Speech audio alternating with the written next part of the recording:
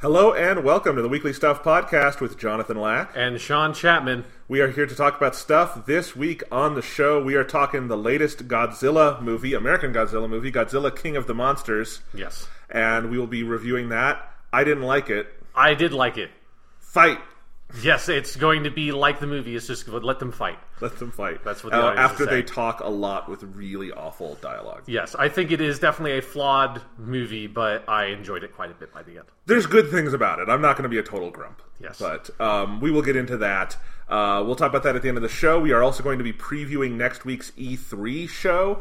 E3 is a little downsized this year because Sony decided to take their ball and go home. Yes. EEA decided we don't make video games that are good, so we're just going to do streams, and we're not really going to do a press conference. But there's a couple of people, I think Microsoft and Nintendo will have pretty interesting years. Yeah. So we're going to speculate wildly about all of that. And we'll talk about that. We got some news, including a fucking crazy new Death Stranding trailer. Yep, it's a solid 8 minutes of Death Stranding. When I opened up YouTube and saw that time code, I was like, fuck you, Kojima. Okay, let's go. Mads Mikkelsen singing a lullaby to a baby in a liquid jar. Yes. is everything, really. It is everything. I think that's peak art. We can shut down all artistic pursuits as humans now. Yes, until we find something more silly for Mads Mikkelsen to do in a video game. Oh boy. I mean, Hideo Kojima is back in the swing of things, Yeah, there's always going to be a Death Stranding 2. We'll see what other crazy shit we can do. Oh boy. All right. Sean, what else is going on? A couple things. So I did finish Mafia 3. Nice. So not much to add to that from our discussion from the last couple of weeks, other than it's an awesome game. I really, really like the way the story wraps up. And it's a game that has multiple different endings, and so it's a rare game where I feel like every single possible ending is really cool. It's not just like, most games it feels like, oh, there's the one true ending, and then there's everything else is kind of like, this is okay, but not great. We should probably tell the folks that we have two dogs here with us for the first time on the show. Yes. My dog Phoebe is here, and my other dog Sunny is here. We usually record over at Sean's house when I'm in town. We're recording at my house. And the dogs are here, and they are demanding attention. So if you hear dog sounds like crunching on a bone or panting or licking my hand, they are both licking Sean's hand right now because he's being very nice to the dogs, which is good.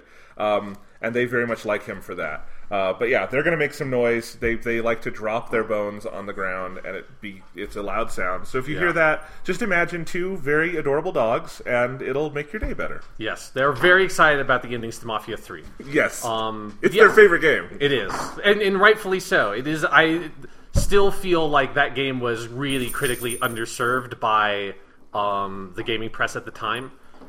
It's a game that definitely has flaws. It has some technical issues and stuff like that. Is repetitive, but the stuff that it does do well, it does phenomenally well. I think the way that the story wrapped up was really cool.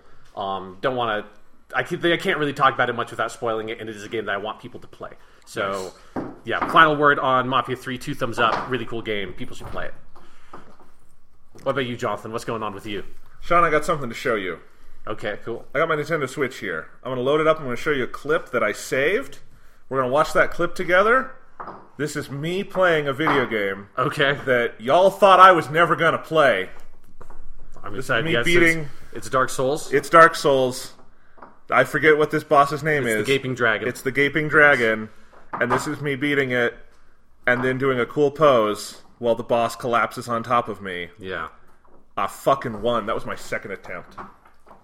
Congratulations! I mean, the Gaping Dragon's not a particularly difficult boss, but yeah, I didn't know if it was I saw hard or you not, using a crossbow, also the weapon of cowards, but that's fine. Fuck off.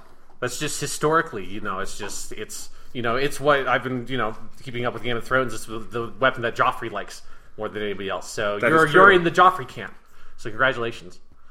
Well, now I feel bad. Yep. Do you want me to tell you about my adventures with Dark Souls? Yes, I want to hear about Dark Souls. I've been trying to get you to play these fucking games for, what feels like 50 years now.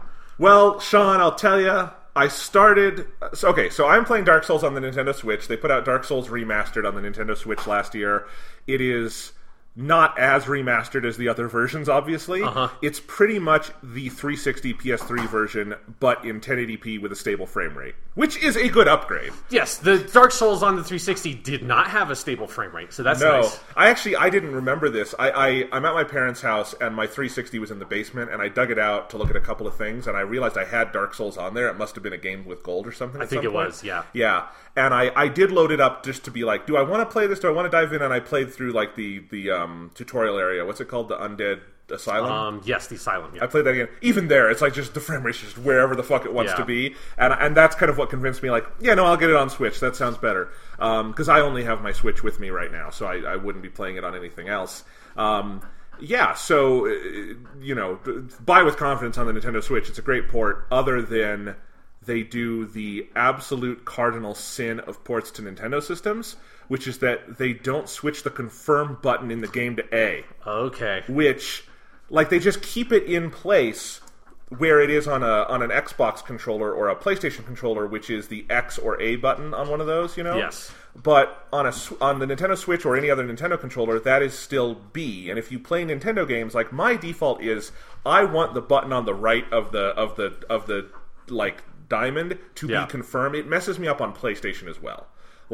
So because, and for people who don't know, that is also just the way it is in Japan on PlayStation anyways, where circle is confirm and X is like back.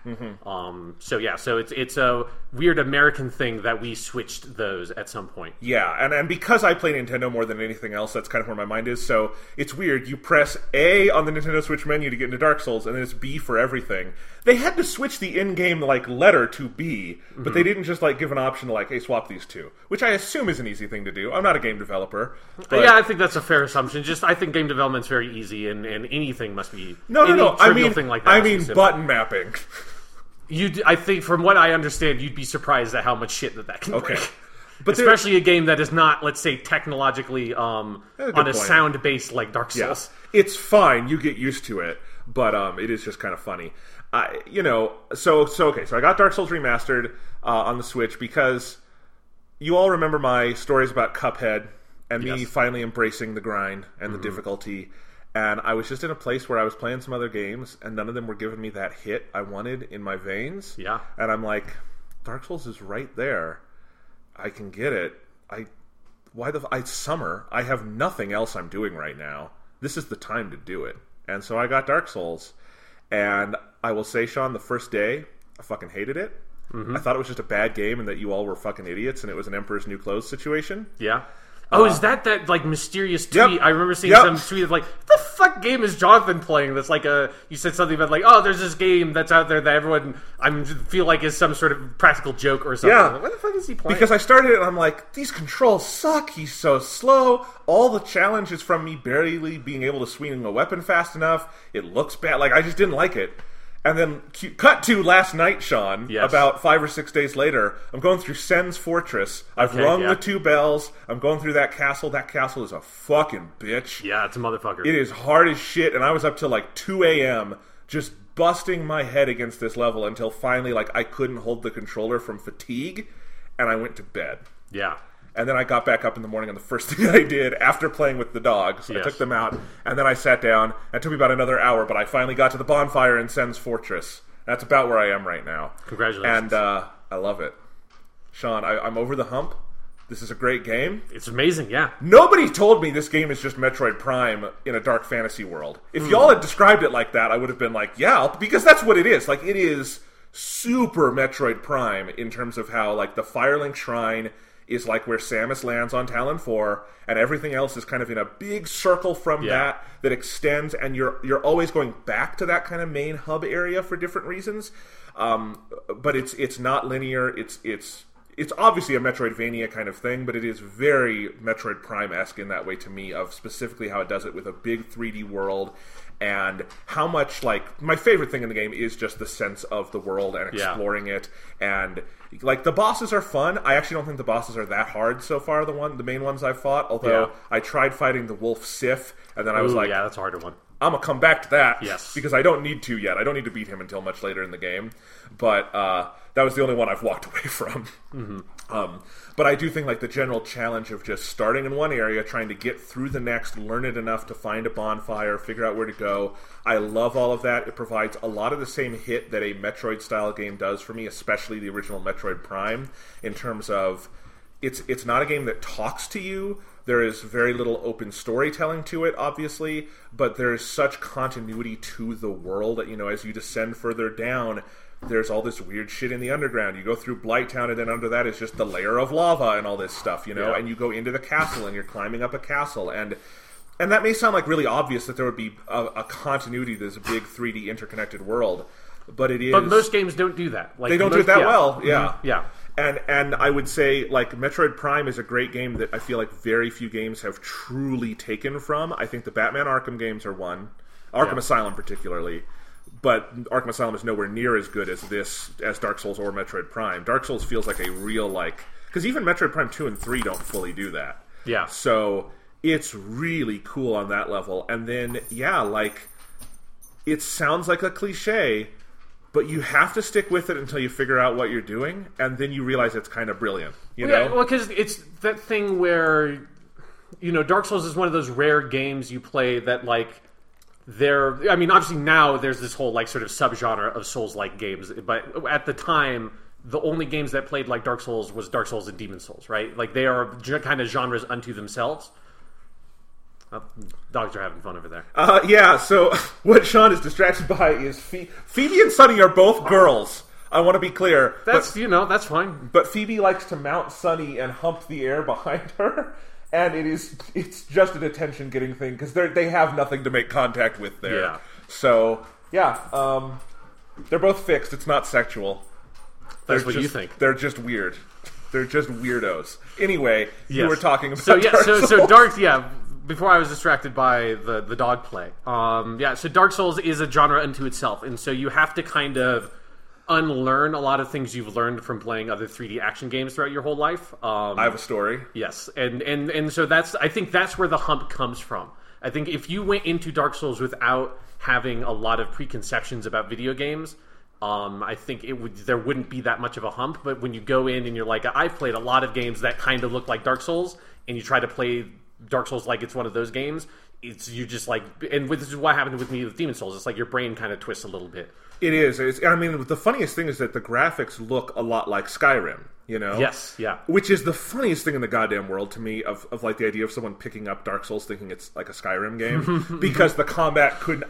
at first blush, you would say, this combat is similarly clunky in both of these, right? Sure, But then you actually get into it and know it, and it's not clunky, it's just... It's its own goddamn thing. So my story with Dark Souls, and what the journey I took with it was... because I've started the game several times, because I had it on 360, like I said, through Games with Gold or a sale or whatever. And I would do, the Undead Asylum, and then Undeadburg would just always, I couldn't get it. I couldn't figure it out, you know? And this time I pushed myself through, and I got to the Bell Gargoyles, which are the first proper huge boss of the game. Yeah, they're the boss at the end of the Undeadburg section. Yeah. And... they are easily the hardest stretch of the game so far to me. Mm-hmm. There's no boss that is harder than them. You can't cheese them as easily as you can a lot of other bosses. And I knocked my head against the Bell Gargoyles for pretty much a full day and a half, and that's in there somewhere where I made my cryptic tweet, because I was just I just couldn't figure it out. The Bell Gargoyles, if you don't know, it's this one big gargoyle that you're on the top of a church, which means you can fall off. It's one of the only bosses that does that, too, where they can just kick you off the fucking stage. Yeah, those are pretty rare. Yeah. And they put it first for a reason. We'll get into that. So you've got that, and when you take the one Bell Gargoyle down to half health, a second one comes out with half health, and you have to fight two of them, and then they start ganging up on you, and you can just get fucked so easily by that. And it was really that is the point, and I've heard since, I've been reading about this, that pretty much all FromSoft games do this in terms of putting something early on to, this is the toll you have to pay to play our game. Yes. Learn how to play the game. And it did force me to, because the things I realized is he doesn't naturally just move this slow. It's the equipment I have on. Because so you're just using really heavy armor. it wasn't even that heavy. I think I was at a medium roll. Okay. And so there's the light, medium, and heavy roll, roughly, is the 3. And the heavy one is like, you can't play the game with it. I'm sure someone has. Well, yeah, I mean, you can. It's just you have to go for a totally different kind of defensive strategy. Like, exactly. I am definitely a very agile player when I do Dark Souls, so I always go for the light roll. Right. But I was at the medium roll, and that's really hard with the bell gargoyles because the shield can help, but like you need to be agile for that fight, I think. And I because in the menu it shows your equip load, and like I wasn't anywhere near the top of the equip load, so I didn't think I had a problem. Yeah. Because if you go into Dark Souls thinking like, I've played Skyrim, I've played Dragon Quest, I've played every other RPG under the sun, if I see good armor, I just equip it. I'm looking at my stats, right? Yeah. No, not in Dark Souls, you don't. Yes, because, again, like going to the Skyrim comparison, in Skyrim you have, like, encumbrance. So, you have only a certain amount of weight of items you can carry, and once you go over that weight, you basically can't really move. And so that's a way to kind of force you to kind of have to go back to town and take stock of what you have and everything. And Dark Souls, at first blush, has a thing that looks like it's that, called equipment weight. But if you're playing the game being like, as long as I'm under 100% equipment weight, I'm fine, right? Like, you're not getting it because depending on what percentage you're at, there are certain thresholds that determine your light roll, medium roll, heavy roll. So, I mean, you have to do fucking math for this. Like, I have pulled out my phone multiple times to open the calculator because usually I can estimate it, but I'm like, I'm on the edge here. What is it? And it's like, I'm at 23.4%. I'm okay. Because 25% is the threshold for light roll, 50% is the threshold for medium roll, and anything over that, you're heavy roll and can barely move. And it's actually a really funny fucking animation when you do the heavy roll with your full armor set. He just, like, tries to roll and just falls on his face. It's great. But yeah, so I had to figure this out, and I'm like, okay, I want to be faster. So I literally just stripped my armor off. Got it all off. Yep. I realized I was using the Knight Shield, which is this really cool shield you get early on, but it's only cool for how it looks. It's not that good a shield. And I learned this on the internet because there are plenty of people who will tell you what you're doing wrong in Dark Souls. Yes. There are whole communities dedicated to it. Yeah, any shield that is not 100% physical protection is basically a garbage shield you should just throw away in the garbage trash. And the Knight Shield doesn't do that, and it's too heavy. Yes. So I'm like, okay, someone said the heater shield is really good, so I'm going to go back to Undeadburg, I'm going to buy the heater shield, I'm going to farm some souls for a little bit, I'm going to be completely naked, get used to just going light, and I got used to all of that. Now I think I wound up, like, what I wound up really settling on is, like, I would wear a little hat, like a little waistcloth, just for some little extra protection, because it didn't change my movement speed. Yeah. But otherwise, I'm mostly naked. The weapon I kind of fell into early on is just an axe. I have a battle axe. I'm still using that. I've upgraded it to a battle axe plus 10 at this point. Well, that's something that is important to know, is that with a couple of, like, very significant, or, like, not significant, like, very extreme exceptions, every single weapon in Dark Souls is viable. Like, because they're all, like, so the hand axe you start with, as long as you keep on upgrading it, like, that's a totally fine weapon. Like, obviously, if it's sort of fit for the stats of your character. Yeah, and I don't even know if that axe is like what I would be best at playing Dark Souls, but I've gotten good at the timing, so it's like that's what I'm sticking with for now. So I had a battle axe, I got my heater shield, and otherwise I'm pretty much naked, and I go fight those bell gargoyles. Takes a couple of tries, but I do it.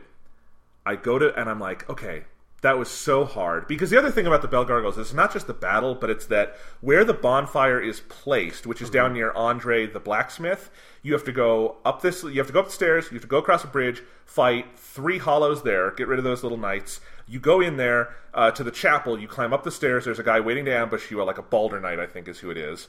That guy's tough because especially you meet him on the stairs, that's just you have to kind of lead him out. Then you go up and there's just a million of those little zombies that run around, those runners who I tried a strategy of just running past them, but I have some clips for you, Sean, if you would like to see me fucking that up, but we can do that later.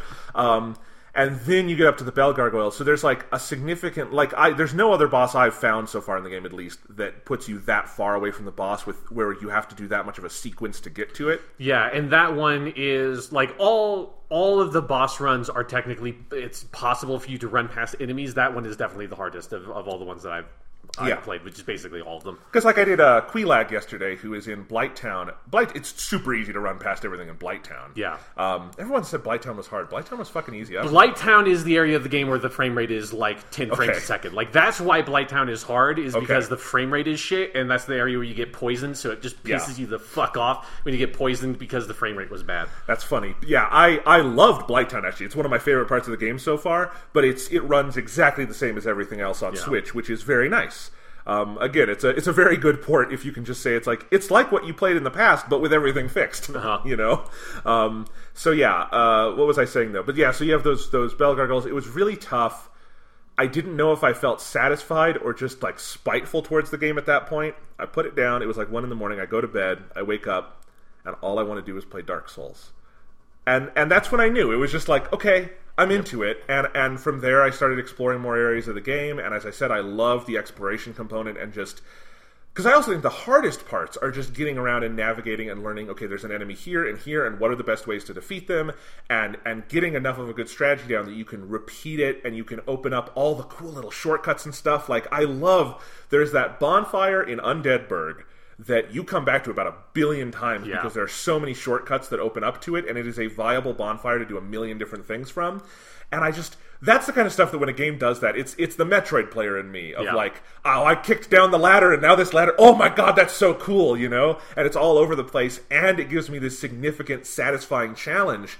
It's so interesting to me, and I think what I like now in retrospect about the Bell Gargoyles is it forced me to sit down, pull the hood off the game, and start like messing around inside until I figured out, okay, I know what I'm doing. I'm not good at the game, but I know how to play it, and that's really satisfying. And as you say, Sean, there's nothing else like it. There's like other things that, like I said, Metroid Prime doesn't play like it, but it's got an overall like aesthetics similarity and stuff, and world building similarity. But overall, there's no single experience like it, and so it's really cool now to be into it and going through these areas. And Sen's Fortress, like, it was a motherfucker. It was satisfying when I got to that goddamn bonfire, which they are such dicks in Sen's Fortress. You have to jump off a little cliff to get to the fucking bonfire. Right, yeah. You have to take damage to get to the bonfire, which I love. There's the whole thing in Sen's Fortress with the boulder that rolls down, and you can get up to... You have to, at some point, get up to the area where you can turn where the boulder's going to go. Yeah. Yeah. No, hey, turns out Dark Souls is a really good fucking game, It's a really good fucking game. I mean, man, it's also... some other things I really love now that I'm playing it. I think it's hilarious how you die a lot, but it is a persistent world. Like, you can't undo mistakes you make because a lot of things are permanent. Like, there is the big hat mage you meet in Sen's Fortress who you can free. Yeah. And my finger slipped and I hit him with my axe. Did you kill Big Hat Logan? I didn't kill him, but he won't talk to me now and he'll try to kill me, and I don't know if there's a way to reverse that. I don't because like that shit is different in like all the games of like I don't remember if Dark Souls how or if you can turn a hostile NPC back to neutral. It made me very sad because there's no way to go back. Like, it's a game where like your choices have fucking consequences. Yep. So yeah, Big Hat Logan. I don't use magic, so it's not a huge problem. Yeah, I never used magic in those games either. So yeah. I only like Big Hat Logan because his name is Big Hat Logan because he wears a big hat. I know, because I've been reading about him on the loading screens. They have all the lore stuff. So yeah, that was kind of funny. I do, speaking of magic though, I am already excited to play the game again someday because I want to experiment with all the other ways I could play it. Like, it's very clearly this giant playground with 1 million ways to do it, and that excites me a lot. Yeah. I also love the online component. Just the little thing of like exploring the world and having on the ground people will have left messages. I am 100% serious. Metroid Prime 4 should take that.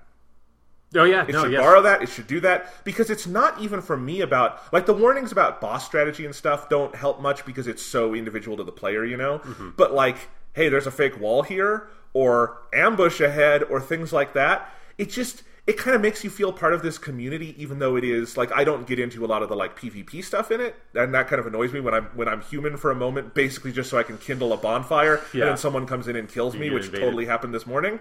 I would say it was funny. I was about to save and quit. Someone invades. I can no longer save and quit. I'm like, guess I better go die because this guy knows more about this fucking game than me. Yeah, because that's actually what I was going to ask was how vibrant the Switch community feels for Dark Souls Remastered, because that's something where I feel like if you go back to that game now on like the Xbox 360, I imagine it would be probably hard to find people that invade you and that kind of stuff. Yeah, I mean, every time I've gone human, I've either gotten offers to, I've seen like the soapstones on the ground to go invade or be invaded. So that's clearly there's some activity there. There's lots of messages and stuff.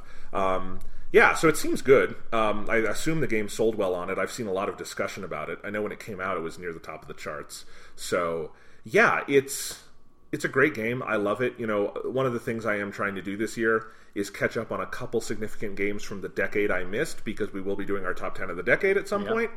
And this would be... I would feel remiss if I never played Dark Souls in the 2010s. Yeah, I mean, because it is one of the most important, like, influential games of this decade, hands down. So yes, and it also is one of those lessons of how generations are not defined by hardware. Because Dark Souls is really clearly one of the, like first games of this generation. I feel like, even though Dark Souls 1 and 2 technically launched on the 360, those feel like this generation games. Yeah, because this generation was the one that was impacted, because those games came at the very end, like specifically Dark Souls and Dark Souls 2 came at the end of the 360 PS3 generation, and so all the lessons about like difficulty and trusting the player, all of those got sort of pushed onto this generation, and you can see its influence in everything from like Witcher 3 to even like the modern God of War and Spider-Man. I would say like those games are impacted by the way that Dark Souls designs its like combat and thinks about those kinds of things. I also want to say it's a fucking funny game. I never really realized, I never knew that. I've never heard that talked about. It's not necessarily even laugh out loud funny. It's just there's a sly sense of humor about it in a lot of places, like just in some of the enemy designs and in some of the little things that happen, the way the NPCs talk. Like one of my favorite little jokes is that you spend this significant chunk of the early game, you have to ring these 2 bells, and you go through a lot of hell ringing those bells. You ring the bells, this big giant pulls up the gate for you, and you get to the top of that fortress, you can just kill that giant. You just kill him, and then take a shit, and he gives you like 500 souls, like he's just a little mini enemy, and it's hilarious. Yeah, I mean, that's one of the things that's cool about those games, is you can murder basically everything in that game if you want to. Yeah. No, so if I'm at Sen's Fortress, how far in the game am I? Like a third, maybe Jesus, less than that. This game is long. Yeah, like it's because it's been so long since I played it that I think the next place you go to is Anor Londo, which is like kind of, once you finish that, that's basically the halfway point of the game. Okay. So yeah. So because I have like a little walkthrough I'm checking in with every so often, because there's like, I don't know how you play this for the first time without looking stuff up. I mean, that's how I play those games. Is I will typically like go through an area and then like scan through a walkthrough of the area I just went through to make sure there's nothing like really huge I missed. Yeah. So. And I think on Orlando's next, and but like the table of contents is so big, I'm like, this is a huge game. Are the other ones like Bloodborne and stuff that long? Yeah, okay. No, they're all like 40 to 50 hour games. Like, I mean, it depends on how deep you get into it. Right. Like, obviously, like there are people that have probably played fucking Dark Souls like 20 fucking times at this point. You know, but yeah. So and now I'm mapping out in my head where I go next with FromSoft, and I feel like the natural next step would just be to play Bloodborne. And then maybe Sekiro, and just get a taste of each of their IPs. That's what I would do. And if I want to go back to Dark Souls 2 and 3, get there eventually. Yeah. I know 3 is really good. Yeah, like in Dark Souls 2, because, Dark Souls 2 has the Scholars of the First Sin thing where they put the DLC out for that game, and then when they updated it for the PS4 and Xbox One, they rejiggered a lot of the game. So I don't know...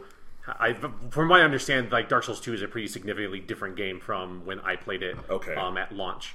But I'm one of the people that really did not like Dark Souls 2 that much, but there is a like cult sort of fan base for Dark Souls 2 that think that Dark Souls 2 is the best one. I see their arguments for why, but I'm not a big fan. I would want to try it at least. Yeah. I think the thing that's going to frustrate you about Dark Souls 2 is the same thing that frustrated me, is that it does not do the big interlocking world thing. It's more of like the same thing that Demon's Souls did, which is kind of Mega Man-esque, where you have...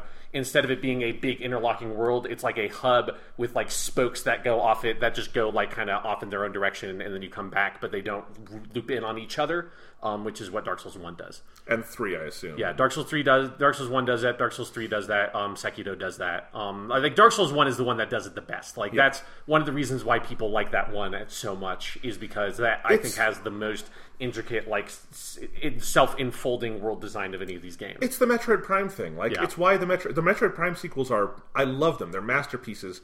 It's hard to do that multiple times. Yeah. It just really is. It's one of the hardest things to do in gaming. It's why, like... Symphony of the Night is the Castlevania like that people keep talking about, is because I'm sure there have been other good ones in that style, but you can kind of, the first time you do it is almost always going to be the one that, like, you did it best in some way. Yeah. But yeah, I'm really enjoying it. I'm looking forward to, the nice thing is, because I'm behind on these, other than Sekiro, they're all under $20 now. And Bloodborne, I think I have on PS Plus because it was out. It was a this PS year. Plus game, Yeah.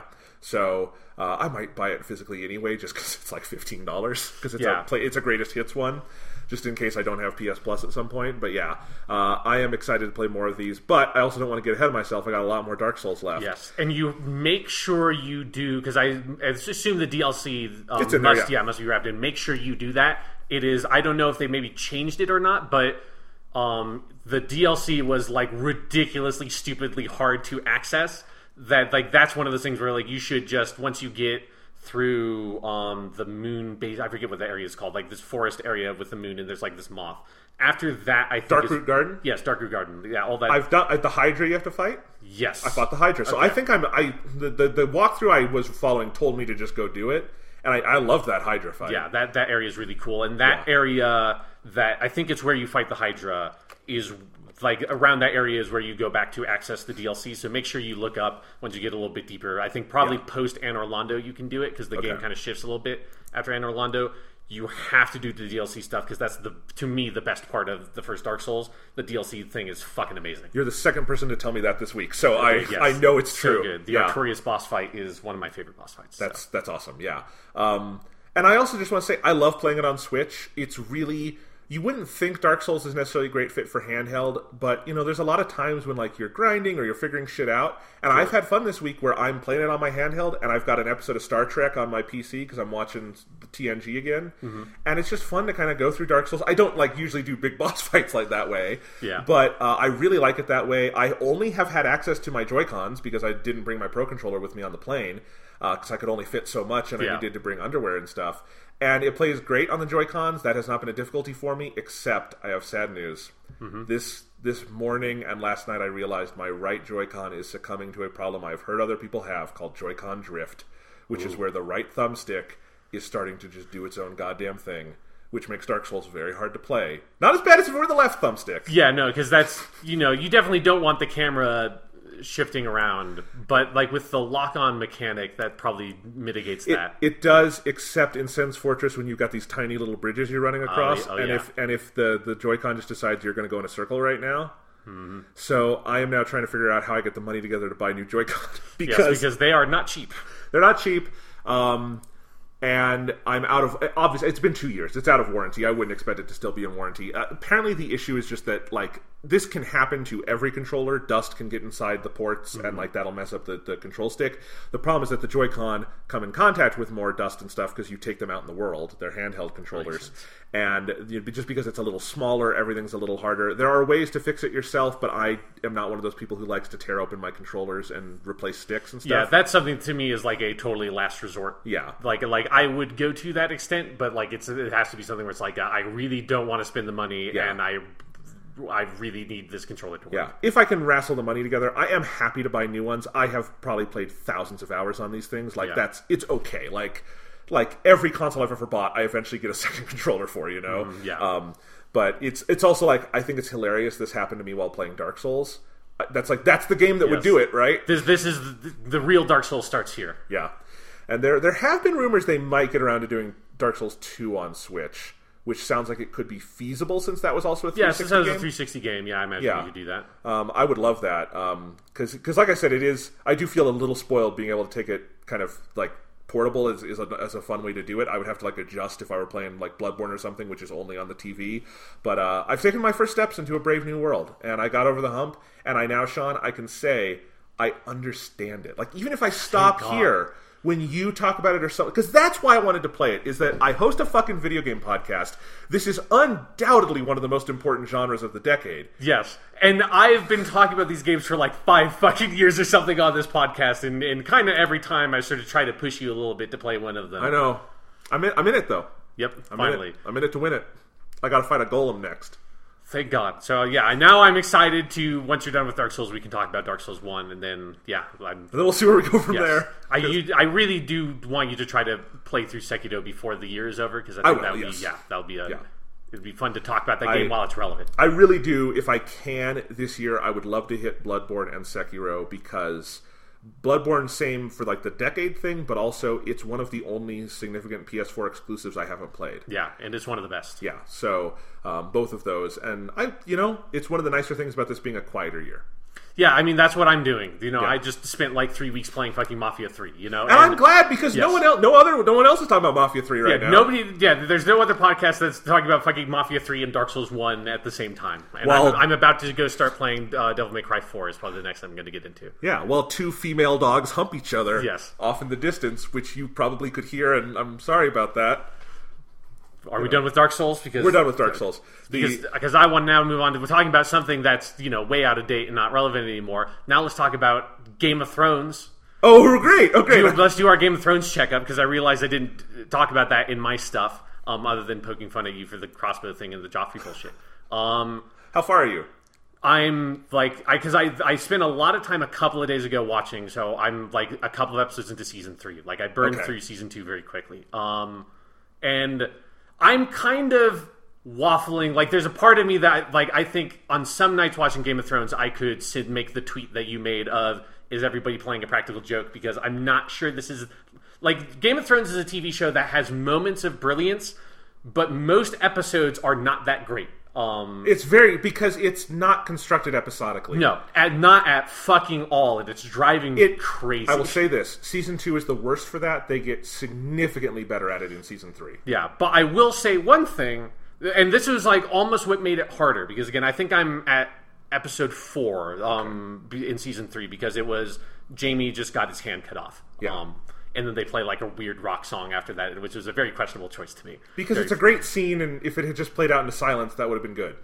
Yes, and then it's just you totally break this. It's I don't know. I thought that was a dumb fucking choice. But one thing that I think made me slow down really hard going into season 3 was, one, I've just been watching some old Godzilla movies because of course I am.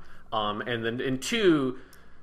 The penultimate episode of season 2, which is the one that has it's the big battle where Blackwater. And Stannis Baratheon goes and invades King's Landing, and Tyrion organizes the defense, and that episode is fucking amazing. It's a great episode. Is so much better than anything else that has been in Game of Thrones, and to go from that episode to immediately another Game of Thrones ass episode, the last episode of season 2, where it feels like I watched 50 minutes of television and 10 minutes of stuff happened, drive me up the fucking wall. I was so annoyed. Season 2 is the structurally most questionable of the good seasons, at least, because there's a lot of, just taking from the source material, there are several stories that don't advance a ton in book 2, but are interesting stories, and what they should have done in season 2 of the show, and people said this at the time, I said this at the time, is Daenerys' story should not have been across 10 episodes. No. They should have done the Daenerys episode, told her story in 60 minutes, and Emilia Clarke would be in 1 episode that year. Yes. Jon Snow should have been in 1 episode that year, and it would be the Jon Snow episode. And then everything else you could just stick in King's Landing and the surrounding areas, because that's the good stuff in season 2. And Blackwater is great because they do the focus.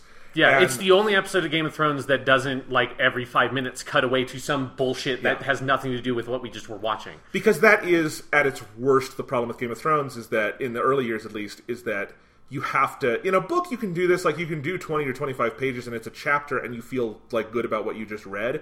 But if you do 5 minutes with, let's say, Tyrion, and then you do 5 minutes with Dany, and then 5 minutes with Jon, you just inherently in TV can't advance the plot that much. How much better would Game of Thrones be if it was 20 episode seasons where each episode was 20 minutes long?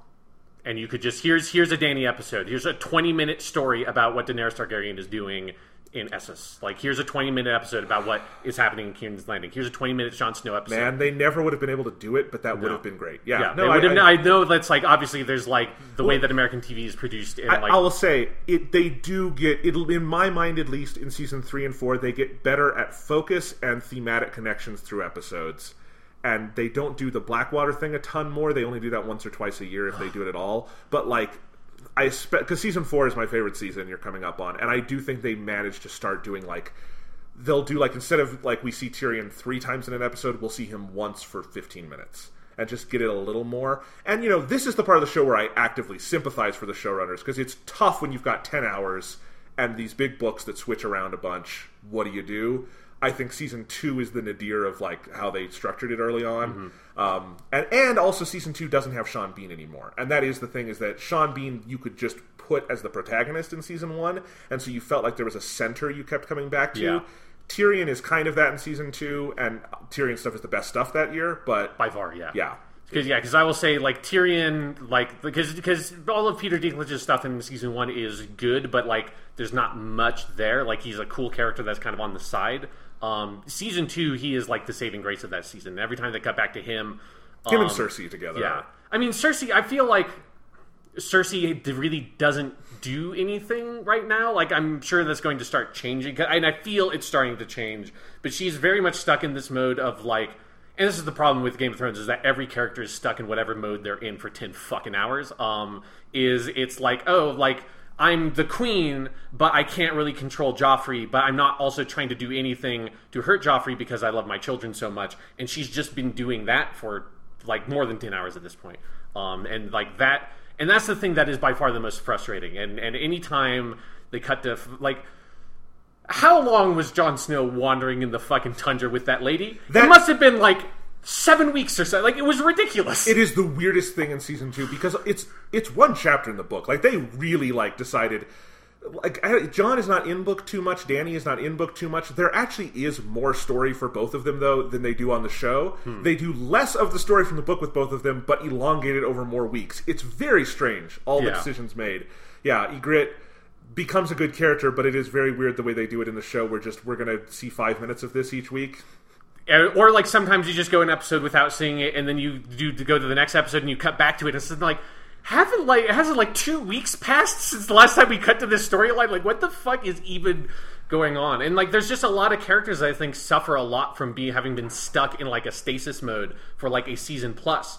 And, like, now they're finally doing stuff with Jaime. But for the longest, like, other than now having had his hand cut off, the only fucking thing Jaime Lannister had done in the goddamn show is be snarky about Robert Baratheon. He fought Ned Stark very briefly, and that was, like, the most exciting thing he did. And then he got captured off screen. And he was captured for an entire season, and they just did the same scene with him, like, 5 or 6 times, which is one of the Starks, either Catelyn or Robb, go and talk to him and threaten him a little bit, and then they leave and don't do anything about it. And they do that exact scene like 4 or 5 times. It's like, what are you fucking doing? If there's not going to be any forward momentum made in this subplot, don't cut to the fucking subplot, because there's so much shit on your plate that it drives me crazy when they start wasting time like that. I totally get it. Jaime's not in book 2. He just doesn't appear. Like, because... Robb is not a POV character in the books. Okay. Jaime is not a POV character until book 3. So Jaime is purely background. Like, he intersects with, like, you see him through Ned and Tyrion a little bit in book 1. He's off screen in book 2 because Catelyn is our only POV character with Robb, and in book 2 she's mostly away from Robb. So we just know that Jaime is captured, but we never go there. And then in book 3, Jaime becomes a POV character, and his arc starts. He's just not a character before then. Which, again, you can get away with in a book very easily. Yeah. The problem is in the show, you have to have Jaime there. You have to have an actor there. If you told the actor, you're not going to be in season 2, but just don't take any other jobs and wait for season 3. You know what I mean? That's hard. Yeah. They probably still could have done it better, but, like, or just eaten the costs and, like, paid him scale or something for 10 episodes. Yeah, or, like, I mean, for me, the answer is, as someone who has not read the book, so has no, like, nothing to hinge that on, is, like, be more creative with your adaptation at some point. Yes. Because, like, Game of Thrones is always a really well-made show, and you can definitely, it gets much better in season 2 where they get much more of the budget to execute on some of the stuff they're trying to execute on, but it's always really well directed. Like, the scenes are nice, the acting's always fantastic. Generally speaking, the writing within the scenes is really well done. It's just, like, as an episodic show, like, it's just not one, and it's something that it feels like some of, like, the worst stuff you would see in, like, the Netflix Marvel shows. Like, it's the exact same thing of, like, you have an A plot that's very interesting, but you're honestly spending more plot time on the B, C, and D plots just to sort of remind us that it's happening, but you only cut to those for about 3 minutes, and you spend those 3 minutes having to catch audiences up to, and this is kind of where Daenerys Targaryen is at, and you only spend, like, maybe 30 seconds actually moving that story forward in any way. Daenerys in season 2 is... poor Emilia Clarke. Yeah. She just I want my dragons! Give me my dragons! I want my dragons! Yeah, like, she in... All of her plot is just in the first episode, the last episode of that season, because it's her arriving at the city at the beginning. It's like, cool. And then she's just in that city doing nothing for a whole season. I didn't read the books until I think it was after season 4, which was the right time to do it, because then they went off books and it became bad. But, like, it was funny when I got to book 2 and I'm like, oh, Dany had way more story in this, that they didn't adapt. It's so bizarre. Danny has many fewer chapters in book 2 than she does in any other book.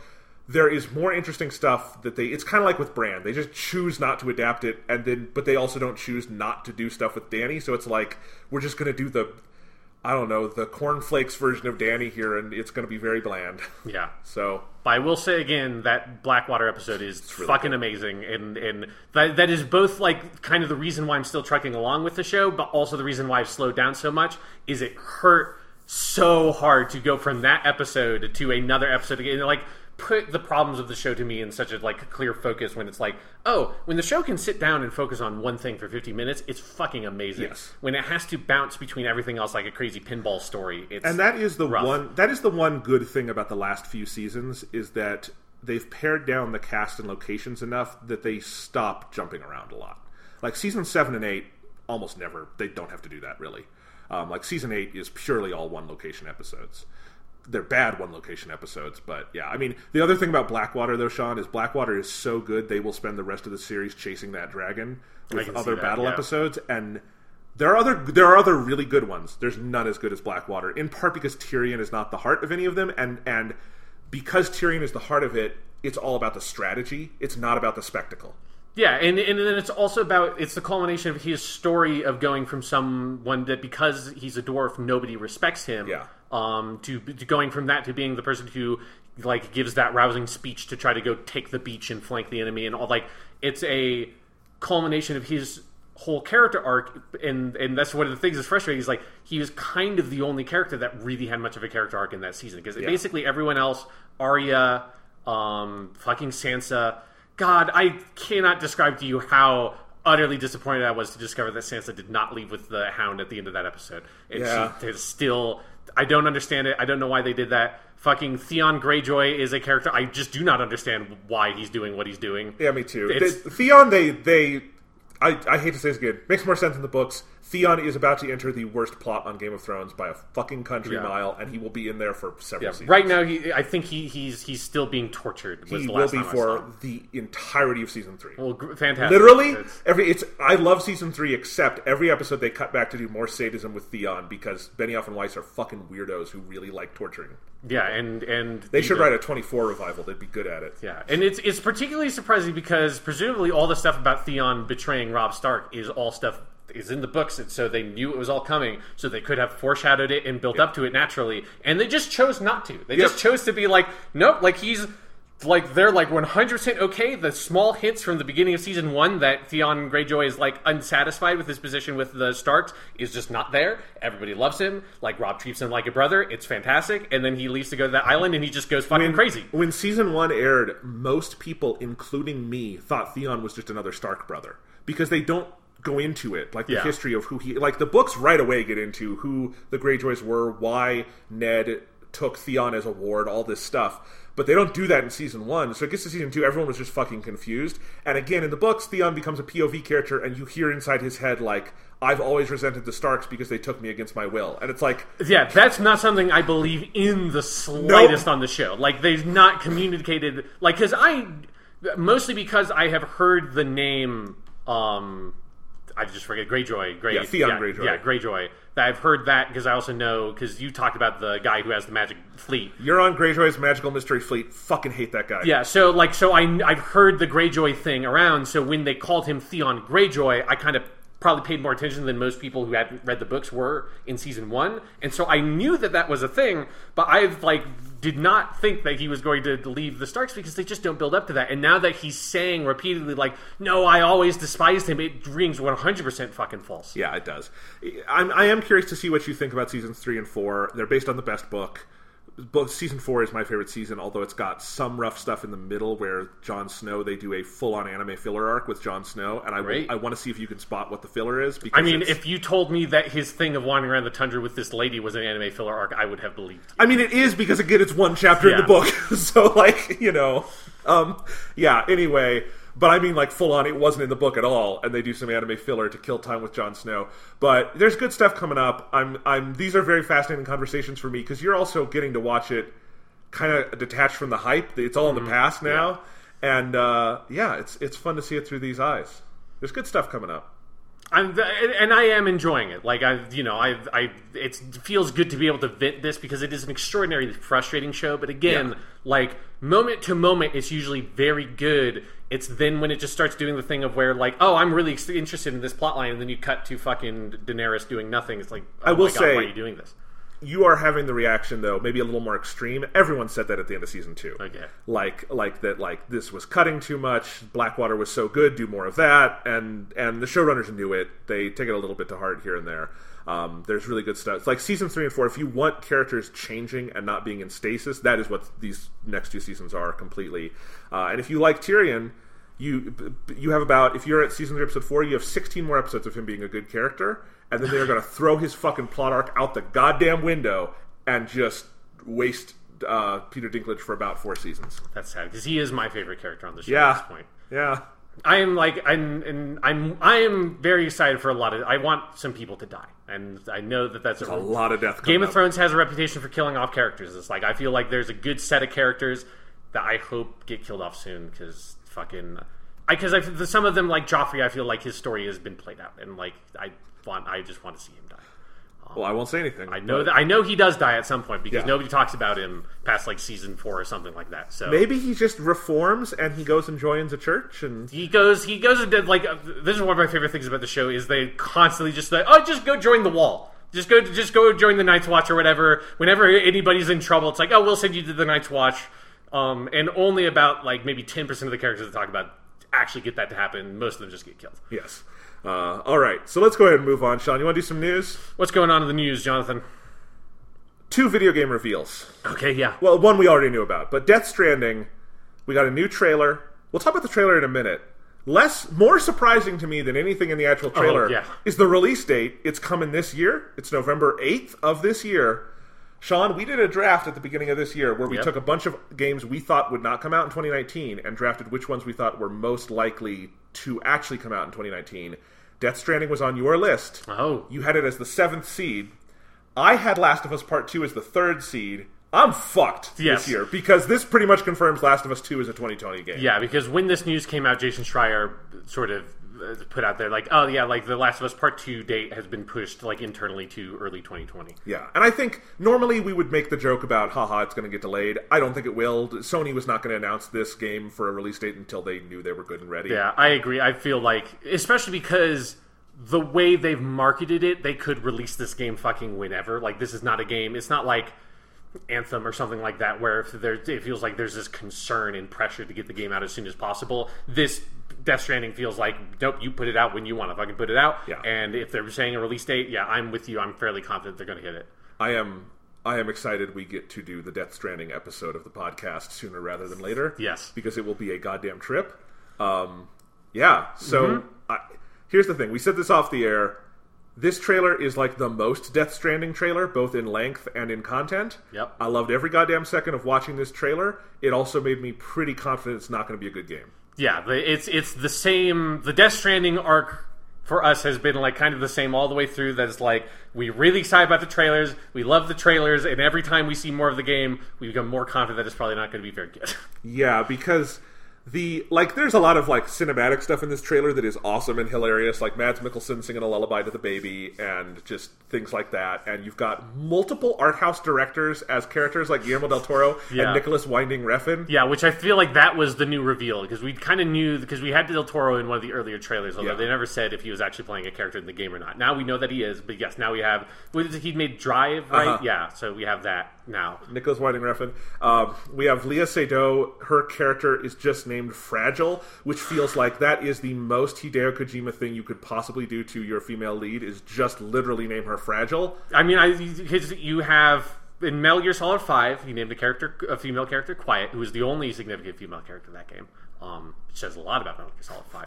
If you don't know who Quiet is, YouTube Quiet, but make sure your fucking safe search is off, or she will not come up. It's a popular choice for sexy cosplay. Let's just say that. It's a thing. It's one of the only costumes you don't have to change to make it sexy cosplay. Yeah, no, seriously, it's bad. And so you had Quiet in MGS5, which just legendarily bad female representation, just like some of the worst in the modern era of video games, without a doubt. And so then you go to this trailer, and then he has that series of cuts where it's Fragile, then Mama, and then the other female character is, I'm pretty sure the main character's dead wife. And so, and I think her name was like Amélie, yeah. something like that. Emily something. It's Amelie because it's a reference to the French movie, because of course it is, it's Hideo Kojima. Yes, and I think that's the Bionic Woman is the one that plays Amelie. Yeah, Lindsay Wagner. Yes, and they don't, obviously we don't know for sure who those characters are. I'm like 90% sure that's Sam Bridges' dead wife.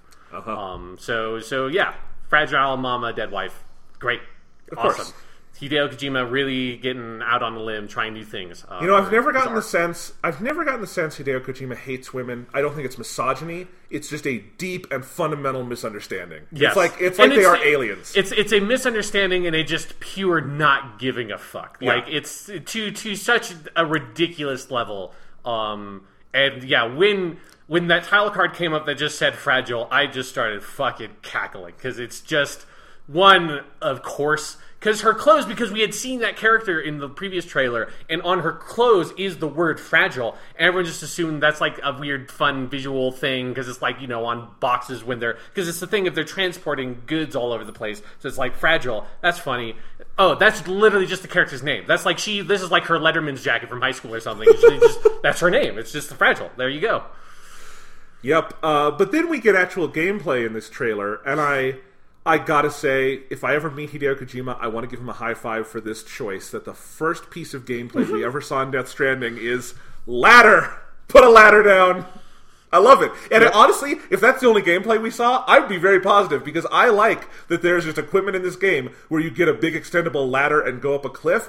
We're not doing free climbing, you just get a big metal ladder. I loved that. Yeah. Then you get a lot of the rest of it, and it's like, there's just a full-on part of this where where it looks like the person playing as Norman Reedus fucks up and like gets swamped by the bad guys. I mean, there's just what is like one of the funniest sequences of any gameplay trailer I've ever seen, which is him just running through this open field while all the other enemies are just like around him, hitting him with these like big sticks, and he's just not doing anything. It seems to me that it is just like the gameplay trailer trying to play something up as being dramatic, because this is before you get the shot later in the trailer where you see that we can now confirm, as I have always theorized, that Death Stranding it's a fucking third-person shooter, because later on he has a rifle, and there's the camera is over his shoulder, and there's a fucking reticle in the middle of the screen, and he's shooting something. And I just assume that when you're actually playing the game, what will happen when you're running in the open field is you will take out a gun and just shoot those fucking guys, and not just run around like an idiot and just start getting whacked, but it's the fucking most hilarious-looking thing in the world. It's great. I mean, it is and it isn't a third-person shooter, because every piece of gameplay footage in this trailer looks like a different genre. Like, that's part of what makes it feel so incoherent to me. And I feel, and maybe I'm just totally wrong, and maybe the third-person shooting stuff will be a smaller component of this game than I'm expecting, but I am expecting that what they have done with all these trailers is try to avoid showing it being a third-person shooter as much as possible, because as soon as you do that, people know what the game is, because we've all played third-person shooters, and as soon as he starts shooting something with a fucking rifle, it's a third-person shooter. Like, it's like this game, in terms of the gameplay, the glimpses we get at it, looks very much like an MGS5-esque thing. Probably less stealth-focused, but all, like, the items he puts out and, like, the menus and the shooting, like, all of that looks a lot like Metal Gear Solid 5, and so... Which is fine. Yeah. Like, I mean, it hasn't been that long since Metal Gear Solid 5, and he didn't get to finish the goddamn game, so, like, do whatever you want, but... Yeah, I don't know what to think. I mean, I'm excited for it in the level of just, like, I do love the ambition. Look, Kojima is many things. I have never played a Kojima game that I would not say, at the bare minimum, was really fucking interesting. Yeah, right? Yeah, exactly. That's the word I would use for all of them, are interesting. And I've played all of them. I've played every single Metal Gear Solid, except Peace Walker, which is my favorite one. That's the, I am that guy. I'm the guy who doesn't really like almost any of the Metal Gear Solid games except for Peace Walker, that I very much enjoyed. So yeah, I played some of Peace Walker. I just didn't get that far into it. It's very good. Yeah, so to close this segment though, Sean, Kojima put out a couple statements. Dramatic reading time. So this was on a signed picture of Norman Reedus in the game. Hideo Kojima, this is typed, he wrote, "People have built, quote-unquote, walls and become accustomed to living in isolation. Quote-unquote, Death Stranding is a completely new type of action game, where the player's goal is to reconnect isolated cities and a fragmented society. All elements, including the story and gameplay, are bound together by the theme of, quote-unquote, strand, or connection. As Sam Porter Bridges, you will attempt to, quote, bridge these divisions, and in doing so create new bonds, or, quote, strands with other players around the globe. Through your experience playing the game, I hope you'll come to understand the true importance of forging connections with others. Now please enjoy the latest Death Stranding trailer, Hideo Kojima. There's a lot of things I love about that. One, the name of the character being Sam Bridges and him talking multiple times about like bridging gaps between people and in the world is fucking hilarious. So and although now it's like creating a scenario for me that's like, if that's what you're going to do, why can't it just be Jeff Bridges and you are playing as like the actor Jeff Bridges in this world where America has fallen to pieces, and you're Jeff Bridges having to bridge the world back together because everybody loves Jeff Bridges. And if I were to ask for one person to reconnect the world when it has fallen apart that everyone can get behind, it would either be Tom Hanks or Jeff Bridges. And I'd really both of them together, make a co-op game. You're making me remember my favorite part of the trailer, which is when Norman Reedus is in the White House with the president. Yes. And like that's when it hit me that, oh God, we're getting a fucking Hideo Kojima game, but with real actors. And so we're going to hear, like, world-class actors like Norman Reedus have to read this awful, like, faux Hollywood dialogue, like, Ms. President, there is no America anymore. Oh, man. President of jack shit. Yeah, President of jack shit. Okay, he also made this tweet, and I just have to read the tweet because it's so fucking good. The handprint, parentheses, palm, is an important icon in DS, Death Stranding. When you open the palm, you can hold the hand of other. When you close, it changes to fist that can exclude others. Both are inseparable. The palm can be compared to stick and rope. All caps. Tomorrow is in your hands! I have to say, Sean, people have speculated a lot, like, what would a liberal Trump be like? I don't know, but that would be their tweet. Yes. That is what liberal Trump puts on Twitter. Yes, it is like... The palm can be compared to stick and rope. And here's the other thing about Death Stranding. So one, in the trailer, it's basically they've sort of now kind of just revealed and said that all the weird otherworldly shit is them like connecting to some sort of afterlife. Like they talk multiple times about it's like death and the other side and all that. They name checked the title. Death Stranding is in there. Yes, and so that's so people like being like, what the fuck is all that weird shit? It seems like that's just what it is it's the afterlife in some way, shape, or form. The other thing is, going back to the long message he put out into the world with this trailer, it's like someone trying to describe in the most art house way what like the theme of every shonen anime is. Because that's just what it is. It's just like, oh, we're rebuilding things and building bonds between each other. And our main character is someone who can create bonds with other people. It's just Persona. Like, it's just all of those stories. He's Naruto, it's Persona, it's One Piece, it's all of these things. It's Sean, all of them. Bonds of people is the true power. Exactly. It's Kizuna. That's what we're looking for. So it's just fucking... I love it. It's not going to be very good. People are going to be so disappointed by this game. But at the same time... but you have to play it. Kojima, please never stop Kojima-ing. Yes. I mean, I'm still in the place of where it's like, I honestly don't want you to put out any of these games. I just want you to make weird trailers like this. Me too. I have more fun with the trailers and the possibilities of it, because where his games always fall apart is in the execution of these ideas. I still just want him to make a fucking avant-garde movie, because I actually think he'd be really good at that. Yeah. And he's constantly doing something that is not, to me at least, within his actual skill set, which is filmmaking, clearly. Because the dude can cut a trailer. Like, yes. Like, nobody's business. Nobody in video game history is better at cutting a trailer than Hideo motherfucking Kojima. Yeah, and he cuts them himself. Like, yes. That's his whole thing. It does feel like he just doesn't... Maybe nobody told him that, like, you know, you could just be an editor, or, you know, you could be a director and edit your own movies.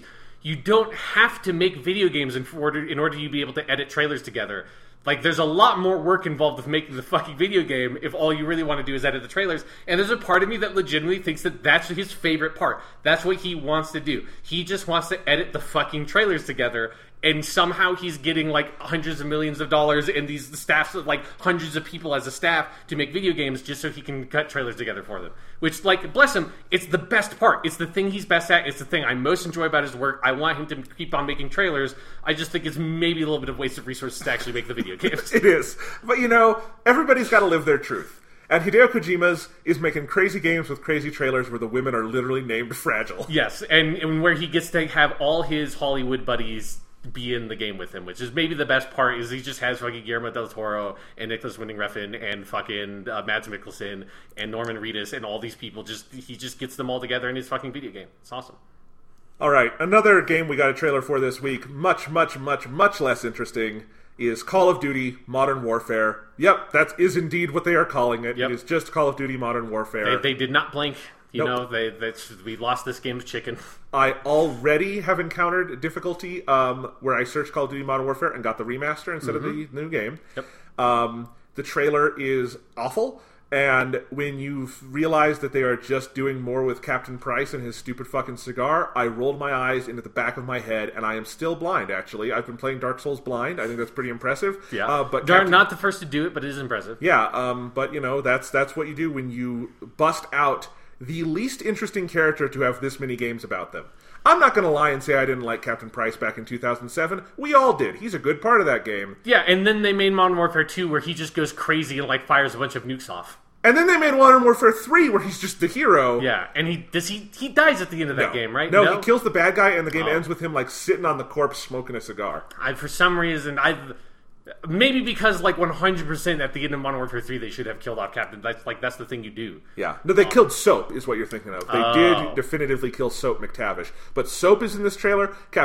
Fuck off with this shit! Like, Captain Price is fine. He's not that much of a character. Yeah. Although, it does seem like it's just, like, a reboot of the... Like, because it doesn't... He looks young. Yeah. I think it's a different voice actor. I know, and that makes me even less interested. Like, they're just doing the story again, and they... God damn, I've been getting the promoted tweets, and they're all like, the rules have changed. And I made a funny tweet about it. Have they changed since Modern Warfare 1, and Modern Warfare 2, and Modern Warfare 3, and Advanced Warfare, and Infinite Warfare, and all those Black Ops that were also set in the near future? Have they changed since that? Which we're not... I don't think we're that far away from when Black Ops 2 was actually set, which was the first near future one. So, yeah, it's... Like, it looked a little bit more interesting to me than, like, most of any Call of Duty since Infinite Warfare, which is World War II and fucking Black Ops 4. Because at least it looks, based on the gameplay, like, it looks like they're trying to touch a little bit of, like, the core feel of the game. So it doesn't, because it didn't look exactly like every Call of Duty since Call of Duty 4. Like, it looked a little bit different. So that's nice. But, yeah, I'm kind of with you that, one, like, they just showed so little that there's not much to go on. But it's Call of Duty Modern Warfare. Like, I don't know. All right. Finally, this week, we have two pieces of interconnected news around the old but classic game Baldur's Gate. Yes. So this is really interesting to me. There's a studio, Larian Studios. You would know them for making Divinity Original Sin 2, a very acclaimed game that I have not played yet. Yes. Though I would like to at some point. They also made Divinity Original Sin 1. I know, but 2 just came out. So, and they teased on their website a big 3. And people thought, oh, that could mean Divinity Original Sin 3, right? But some HTML snooping and some other, like, private reporting by people like Jason Schreier Kotaku revealed they actually have the license to Baldur's Gate, and they're making Baldur's Gate 3. Baldur's Gate 2 came out back in, 99, 2000? 2001, yeah. Okay, yeah. So this would be like the 20-year later sequel to Baldur's Gate. Baldur's Gate obviously has been tremendously influential on everything in a lot of ways. You've got those Pillars of Eternity games out right now from Obsidian that are very much in the vein of Baldur's Gate. And so they might be making this sequel. And at the same time, we learned, and this is not a rumor, this is just fact, developer Beamdog, who has been managing the license of all the Baldur's Gate stuff and the other Dungeons & Dragons games from the period, they are bringing enhanced editions of all those games to PS4, PlayStation, PS4, Xbox One, and Nintendo Switch this fall. So you're getting Baldur's Gate, Baldur's Gate 2, the expansions, Planescape Torment, Planescape, sorry. I didn't know how to. You're not escaping planets. You're escaping like death. You're dead and in like hell in Planescape. Okay, Planescape, Icewind Dale, Neverwinter Nights, all of that stuff. So they've been, so like I said, Beamdog has been managing these enhanced versions on PC for several years. And mobile, I think. And mobile, yeah. And these ports, they say, will have native support for high-resolution widescreen displays, optimizations for console controllers, new characters and classes, new voice sets, expanded character creation options, etc. So they're clearly, like, giving it, this isn't a basic port. They're adding a lot of stuff.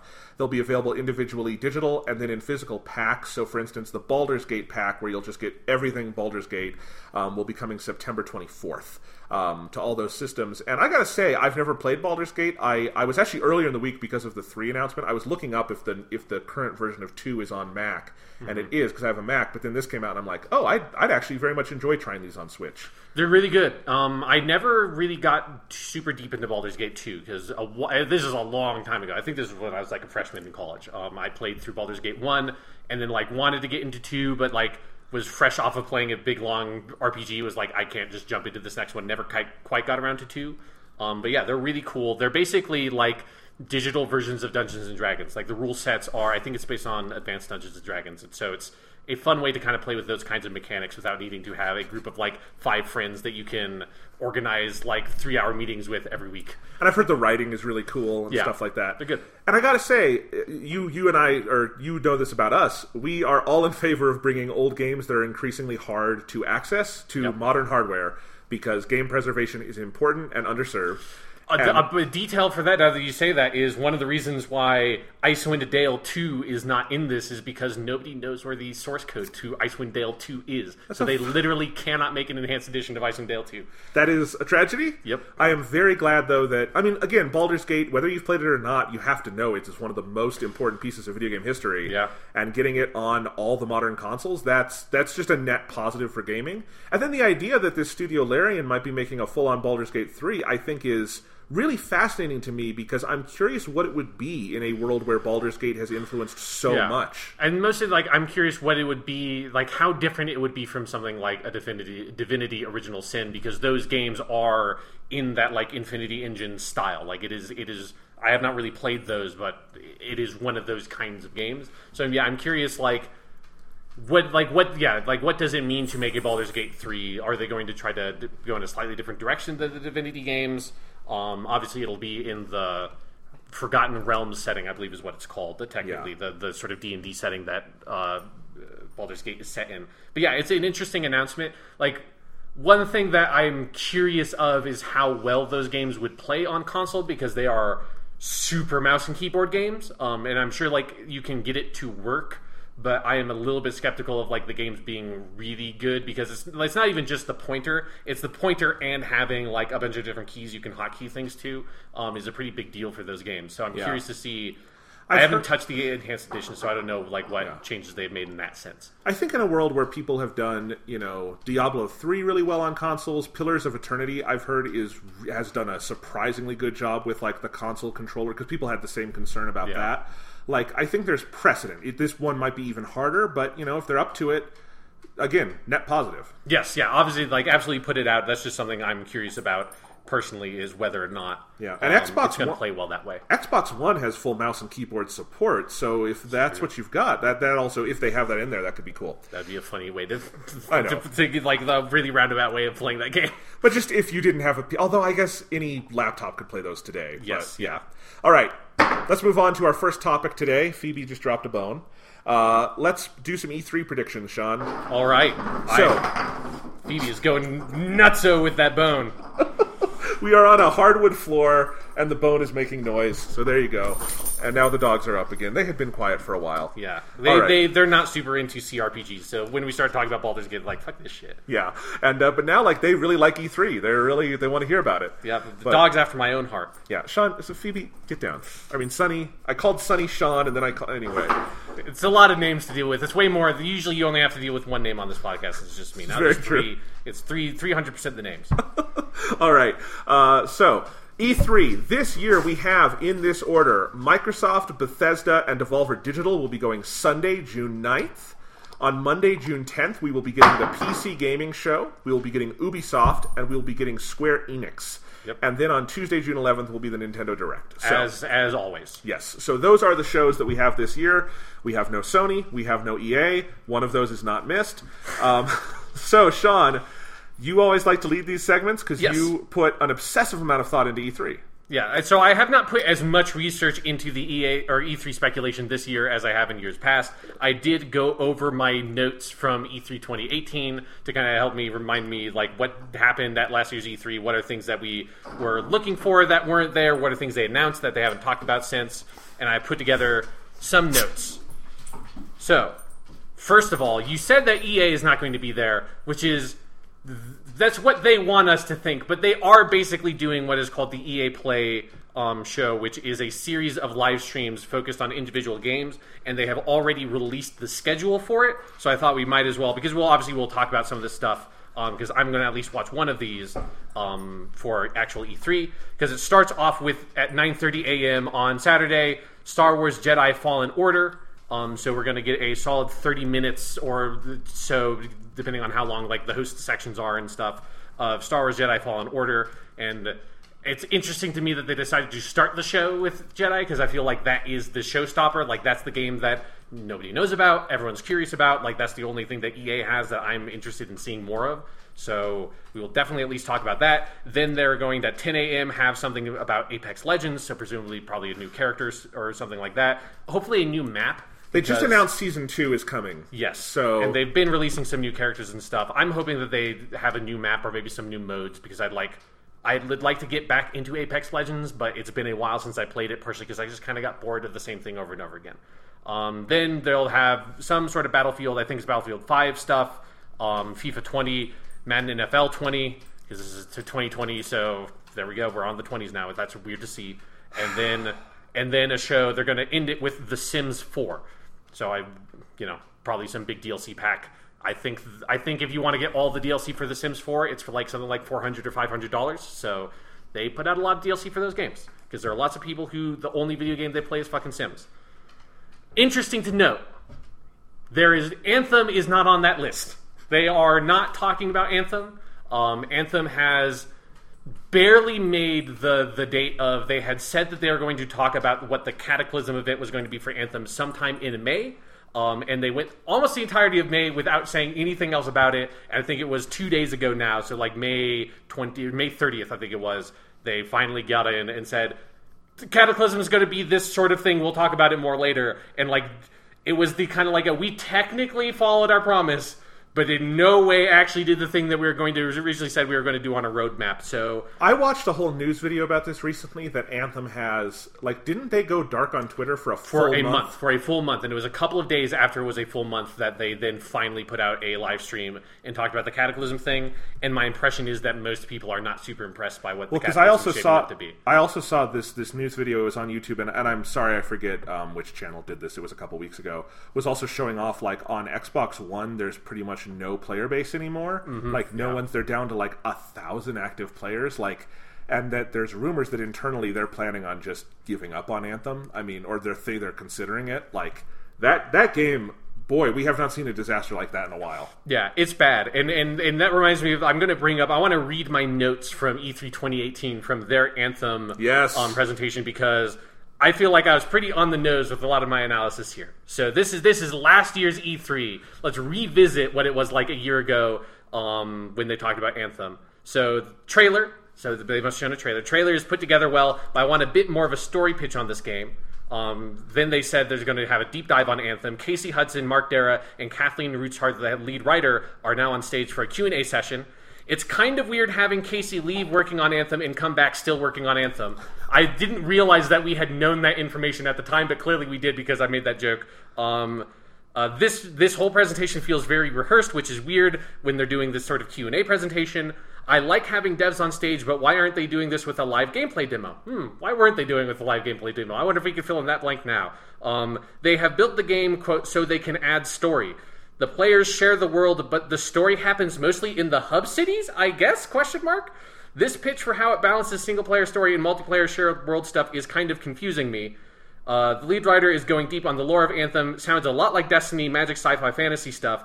God, this is such a vague, intangible way to show off this game. This is something that would be cool for a post-show thing, but they need to show off the game by showing off the fucking game. Also, a lot of this isn't really new info. It's diving a bit deeper into stuff we already knew, like the different types of power suits. when they show footage, I don't know if it's new footage or just stuff they showed last year. Now they're taking questions from Twitter. Okay, this is definitely new footage. They're showing suit customization. Loot boxes, question mark? They will sell cosmetics, but not loot boxes. Man, EA is really running scared, huh? So that was fresh off of all the Battlefront 2 shit. They said, we're not selling loot boxes. We're just doing cosmetic DLC, but it's not loot boxes. You know what's a great way to show off your sexy new AAA game at E3? Why not having people sit on chairs and talk about it for 10 minutes? The game is built to support single player. That was not really true.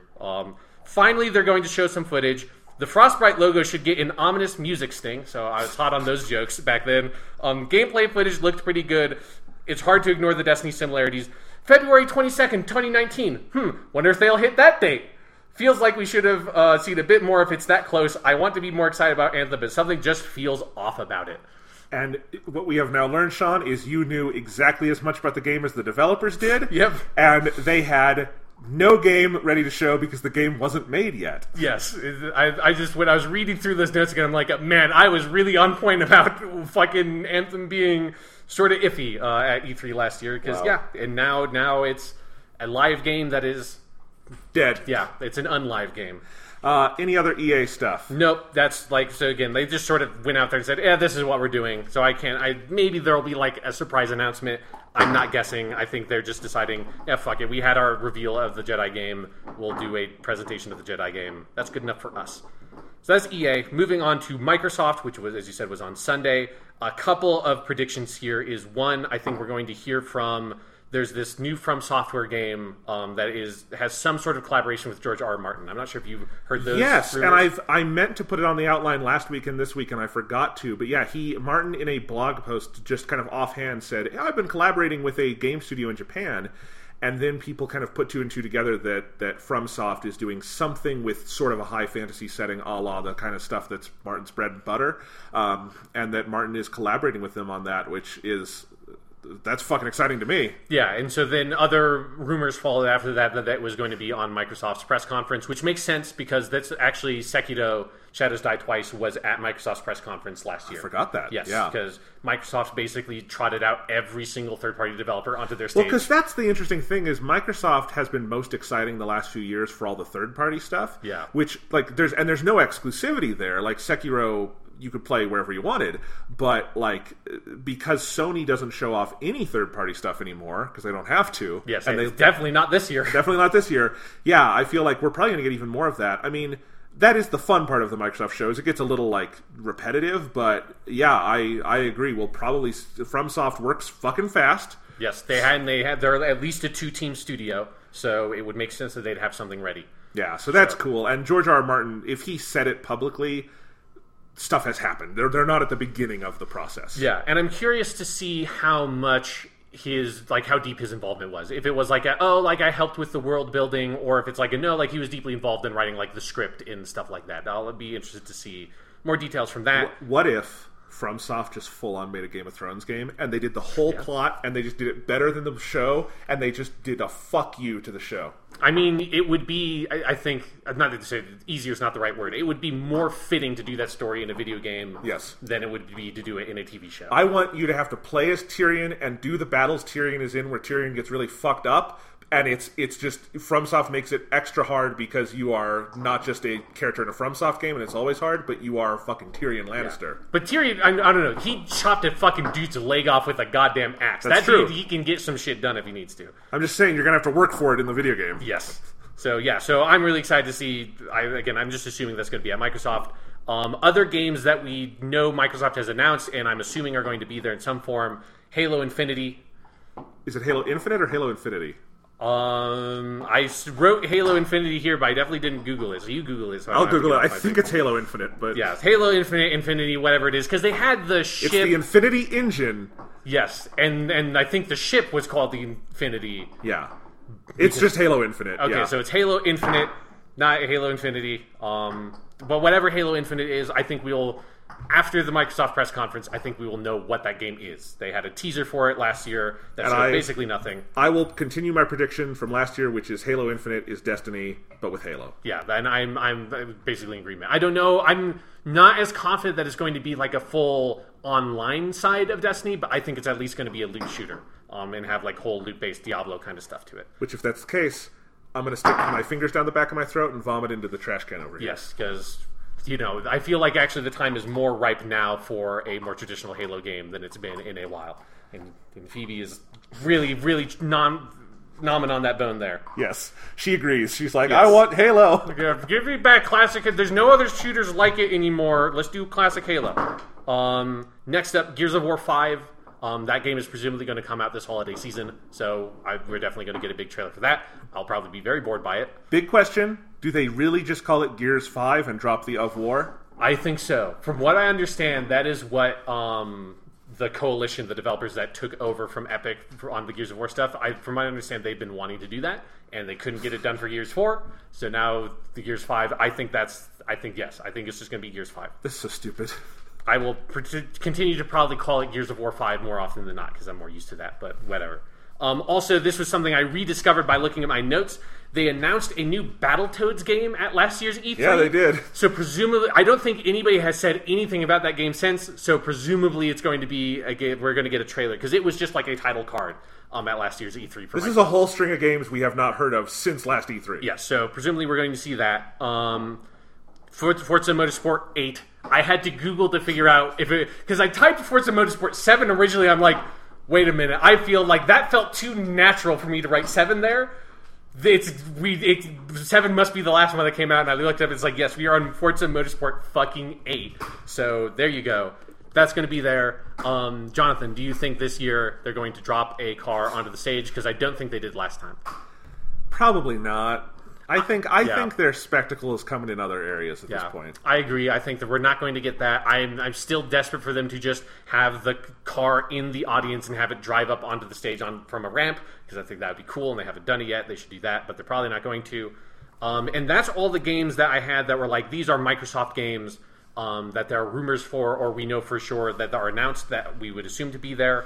Jonathan, are there any third-party games off the top of your head that like you think definitely going to be here? Call of Duty is going to be there, because where else would it be this year? If it's going to be on a stage, it would be there. Like Activision doesn't always. Activision is kind of like Rockstar, where they don't. E3 is not mandatory for them. They did Infinite Warfare, a big one back in the day, but have they done one since? World War II was on the Microsoft stage, wasn't it? I don't remember with World War II. So we'll see. I think it could. If we see it at E3, it'll be at Microsoft. Yeah, it's the only place for it to be. So any third parties, the only place for it to be would be there, or like obviously Ubisoft has their own thing. Man, I don't know, because for third party stuff, the Dragon Ball RPG project. Yes, I think we will see that, because they had Jump Force, they had Fighters. Yes, they've had all the big shonen stuff there. So we'll see that. God, what else though? For third parties. So Borderlands 3, if it's going to be at the show, Borderlands 3 would be at the Microsoft press conference. And other than that, like, I'm having a hard time coming up with, and that's just like when I was typing this, I was like, I can't think of many other, like, there's some stuff. There are third-party games, but most of the other ones I can think of are Ubisoft or Square Enix, and would be at those press conferences. Yeah, I mean, it's because I also don't know because sometimes games get double-dipped, like Assassin's Creed or Kingdom Hearts 3. Kingdom Hearts 3, which got triple-dipped last year's E3. But I don't know. I don't know if there's any games like that sort of have that demand. Like Square's obviously going to show us Final Fantasy VII stuff, but I don't think they'll double-dip on it because it's not ready to come out. Yeah, and I'm guessing there's going to be one or two unannounced third-party games that we don't know about that we wouldn't be able to predict that are going to be on the Microsoft stuff. Like the Metro Exodus of this year, whatever that is. Something like that is going to be there. So next up for Microsoft is, do you think we're going to see anything from their studio acquisitions from last time? So last time around, as a reminder, they had already bought Obsidian, and then when they went on stage and announced that they, created a new internal studio called The Initiative. They bought Undead Labs, who are the people who make State of Decay, and they released State of Decay 2 last year. Playground Games, who make the Forza Horizon games. Ninja Theory, which we all know Ninja Theory here, makers of Hellblade, Enslaved, Odyssey to the West, DMC, Devil May Cry, all those games. And then they also bought Compulsion Games, who made We Happy Few, which also just actually launched last year as well. I think we will see something. I don't think we will see a lot, and I think it will be early. I think Team Ninja could have something ready to show if it is of the size of a Hellblade. You mean Ninja Theory? Team Ninja is Tecmo Koei. Team Ninja is making Neo 2, which might be on that stage. I'm never not going to make this mistake. I've trained long and hard to try to avoid making that mistake. But yes, Ninja Theory, I think will show... I think they could show something, because Hellblade was 2 years ago. It was 2017. Yes, yeah. And if they're making something roughly the size of Hellblade, or even a little bigger, they could... I don't think it's like, and it's out now or out this fall, but I think they could show it. I don't think we'll see anything from Playground Games. I mean, they just put out Forza Horizon 4, and they're probably working on something else, but it'll, like the new Fable is what we all think they're doing, but I don't think we're ready for that. Do you have any predictions? I think maybe we'll see something from Obsidian, because they work really quickly. They have that other, I forget the name of it, but that other RPG that's that sort of Fallout New Vegas-y style thing. Yeah. That will probably be on this stage also, but that's because they were working on the game before the purchase, that's a multi-platform game. I agree that I think if anybody has something to show from this, it's going to be Ninja Theory.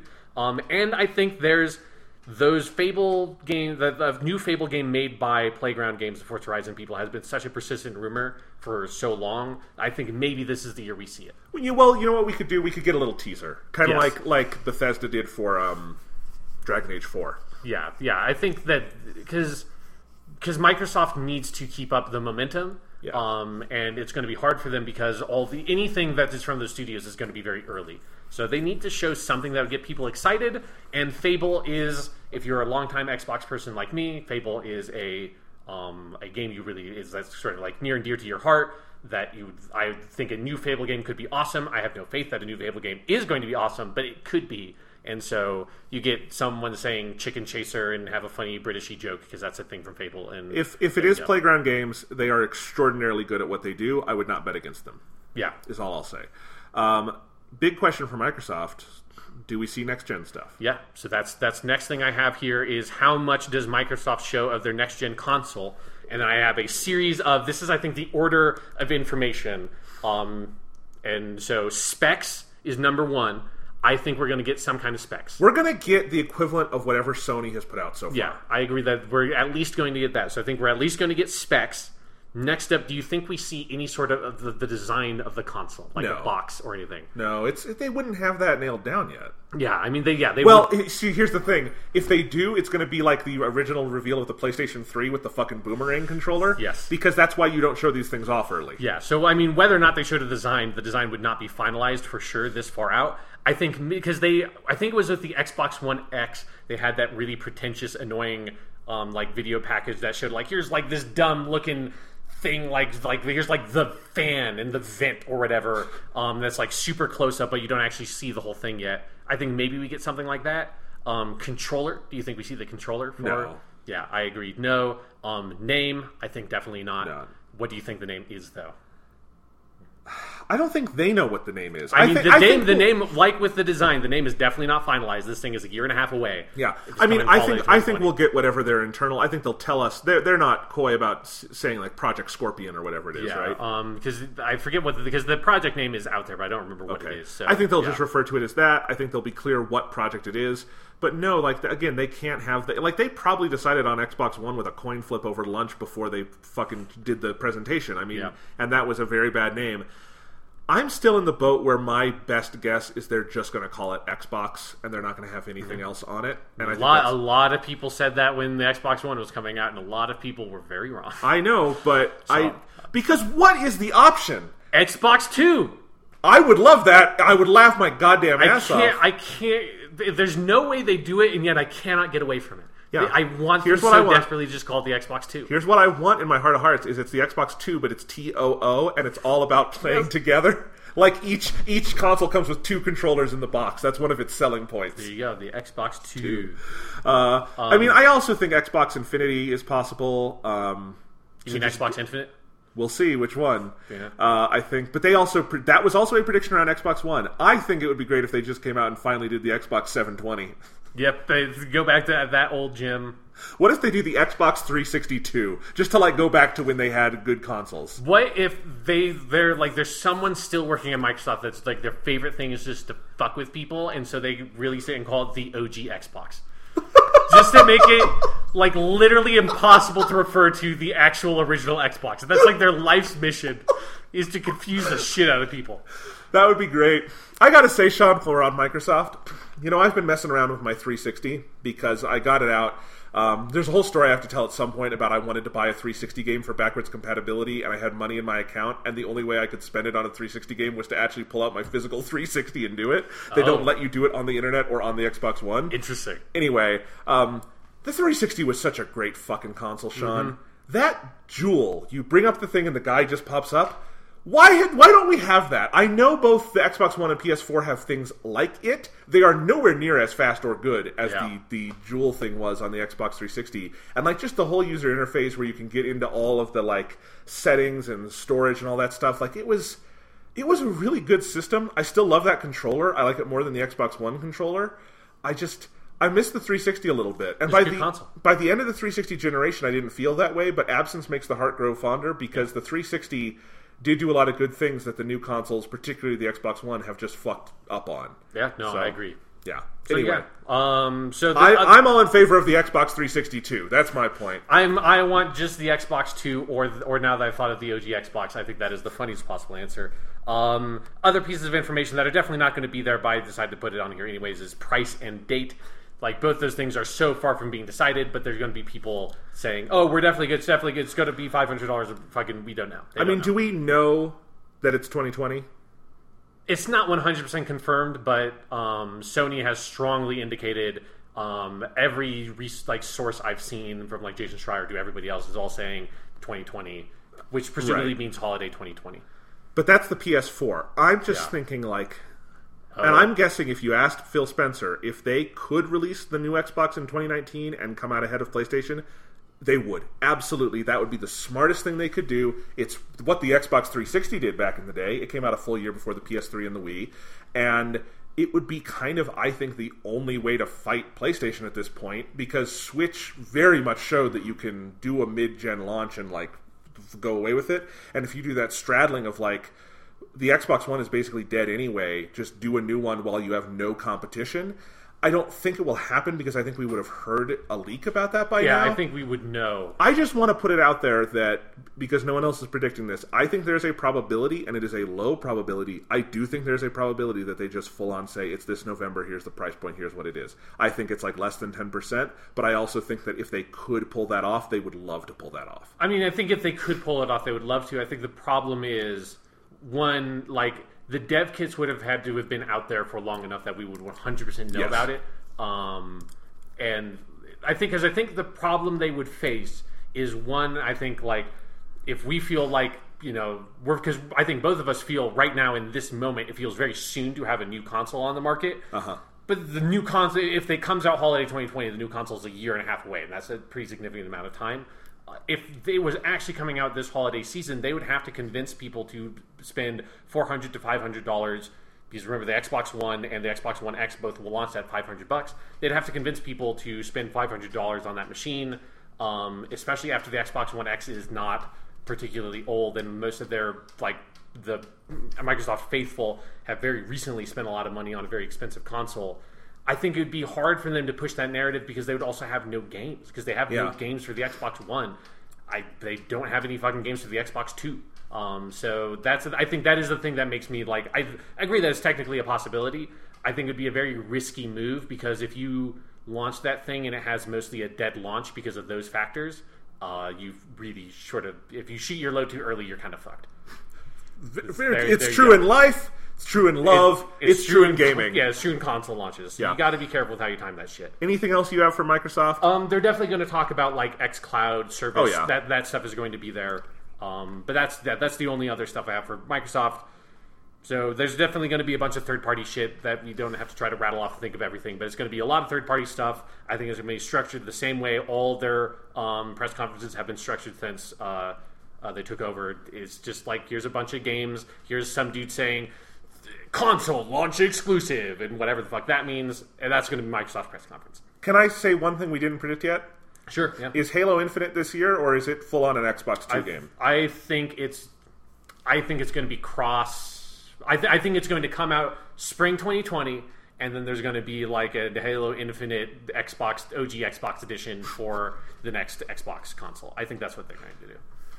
It's so confusing to talk about Xbox. Yeah, Let's move on. Yeah, I don't think it's going to come out this holiday. No, I don't either. So moving on to Bethesda at 5:30 p.m. on Sunday, they have already announced Doom Eternal. I think they'll talk about that. I bet Doom Eternal comes out this holiday. Yeah. Wolfenstein Youngblood, they've talked about that.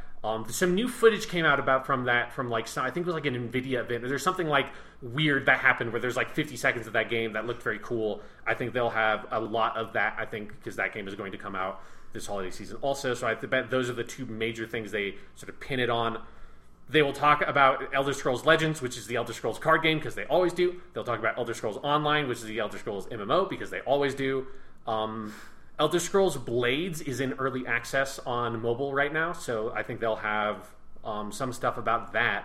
But that's everything I have that is confirmed that like we know that they're making, and I assume is going to be there. Other stuff is, do you think there's going to be anything from Starfield, which is the sort of next Bethesda Game Studios main RPG? I think it would be weird if they showed nothing. Mm-hmm. Because it was... If you went a full year and did nothing more on everything Todd Howard did last year, I think that would be hard. Yeah. That would be weird. Like, I don't expect Elder Scrolls 6 to be there, and I think everyone will get that. Yeah. But yeah, I think you've got to show something of Starfield. Yeah, I think you have to at least remind people that it exists. I think that's 100% a like next gen game. So I don't think we're going to see much of it. Do you think they talk about Fallout 76 at all? I think someone comes out and commits harakiri on stage over Fallout 76. I feel like Fallout 76 has started to gain a weird cult thing. Yeah, like it's starting to happen. It's starting to happen in like the weird corners of the internet. It's not Anthem. Like, let's be clear. Like, yes. it's in the ballpark of Anthem, but it's not. But it's actually a live game in the sense that like Bethesda has been working on it and updating it, and so they have fostered a community. Whereas the community on Anthem it's basically dead on most platforms. So I think they talk about Fallout 76. I think they try to spin a narrative around that game that they're like working to fix it and do kind of like the Destiny thing with that game. I agree. Rage 2 literally just launched a couple of months ago. It got decent-ish reviews, so they might say something. I don't know if they've said if there's going to be DLC for that game. If there is, I bet they'll talk about it. Full-on Rage 3 announcement right now. Double down on it. Just get who is it? Andrew WK, he was playing the music last year. To get him out, he's already written the theme song for the next one. Very excited about it. Do you think there's going to be a new Arcane Studios game? These are the people that made Dishonored, Dishonored 2, and Prey. They've been silent for a little bit. Prey is pretty recent, though. Prey was 2 years ago, and last year they did Moon Crash, which was a DLC for Prey, and that was on their conference. Then yes, actually. Prey was further away than I thought. So yes, I think so. I think we're going to... I don't know if it's going to be like, and it's coming out this fall, but I think if they could show an Arcane game for the same release window Prey had in 2017... Yeah, that would make sense. Yeah, I bet we're going to see whatever Arcane has been working on, and it's going to be like a spring 2020 to maybe fall 2020 game. And that's all I've got for Bethesda. It's like I feel like their slate is weird because we know that Bethesda Game Studios is working on Starfield, and we know that after Starfield they're going to be working on Elder Scrolls 6. So it's like predicting the speculation for Bethesda turned very strange all of a sudden. You know, they kind of stole the show last year because Todd Howard couldn't stop announcing games. Yeah. And they also made Fallout 76 look a lot more interesting than it wound up being. So, Todd Howard is a fucking salesman. Like that dude can get out there and fucking convince some people of some shit. So. Yeah. So we'll see. Yeah. I hope he still has that cool leather jacket if he's on the stage. Yeah. I think as a general tone you're hearing, this is kind of going to be a quiet year for everybody. Yeah. But we'll see. I'm very excited to see more Doom 2. Oh, totally. I desperately want to see more of that game. That's one of my most anticipated games I want. I want to be excited about some games that are going to come out later this year because I just don't know what's coming out later this year. I do too, and frankly, you know, every time I remember Doom Eternal is coming out, I have to put it in the back of my mind and forget about Doom Eternal because otherwise I cannot function as a human because it's too exciting. Absolutely. So I'm really excited to see more of that, and I bet we get a date for that game. God damn it, I got to go play Doom 1 again. Fucking yeah. I mean, it's a good game. It depends on how you define Doom 1. Either Doom 1 would be worth playing again. I meant the Doom 2016, but yes. I'm going to play the actual Doom 1 and then just jump straight to Doom Eternal. So you know, we might. You know what, Sean? podcast topic. We have never done an episode on Original Doom. No, we haven't. And That's a great fucking game. It is a small time investment because it's not a huge game. You can play that game, especially if you use a walkthrough to get through some of the more obtuse levels. But yeah. Anyway, maybe we should do that. Yeah. Anyway, let's. What else you got, Sean? Moving on to Monday, Ubisoft. They have a press conference at 1 p.m. I'm sure it's going to be fun. I'm sure it's going to look like it was put on a bunch of people who just tripped acid. So it's definitely, because I feel like the last 4 years have all opened with the Just Dance game. This year is going to open with Just Dance 2020, and we're going to be very confused until we remember that Just Dance exists. Because it's just going to be a man in a giraffe costume dancing for like 3 minutes, and then they're going to say, and Just Dance 2020 is going to be on every platform that exists. We're putting it out on the Philips CDI. Surprise! Yeah. That's what they've always done. And I bet this is going to be the third year in a running that we see some stuff about Beyond Good and Evil 2, and it's going to confuse people. There was a news announcement they're not bringing it to E3. Oh, they're not? Yeah. Okay, well, they took Beyond Good and Evil 2 is not coming out. That game is going to get canceled. If it's skipping an E3, I have no confidence in it. So that's what's happening now. I bet we get a DLC announcement for The Division 2. That game came out. I feel like nobody's talking about it, but it sold pretty well. So people liked it. It got good reviews. People liked it, but I'm curious to see, because I feel like The Division kept on maintaining like a pretty dedicated community. I'm curious to see if Division 2 manages that or not, but I bet we get some DLC for that. They announced a couple of weeks ago that Ghost Recon Breakpoint game, the sequel to Ghost Recon Wildlands, so they're definitely going to show that. I will maintain to be very They're making a sequel to Ghost Recon Wildlands? Yes. Called Jesus Ghost Recon Christ. Breakpoint. We will get more like weird Ubisoft like fake video game chatter at the Breakpoint trailer. I can fucking guarantee it. So that's going to happen. I'm sure that's going to be a very boring point of their press conference because fuck those games. Skull and Bones, their pirate game. I bet that we see that, and I bet it gets a release date for 2019. Ooh, I don't think it's 2019. I think if it's not 2019, I think they're fucked on that game. Like, I just think like it's either 2019 or like spring 2020. Like, I feel like they can't wait much longer on that game because we're at that point where if you start pushing it back too far, now all of a sudden you're running into new console launches, right? Sean, I think I've been reading more news than you. Oh, really? This is from GameSpot. This is no. May 30th. This is 2 days ago.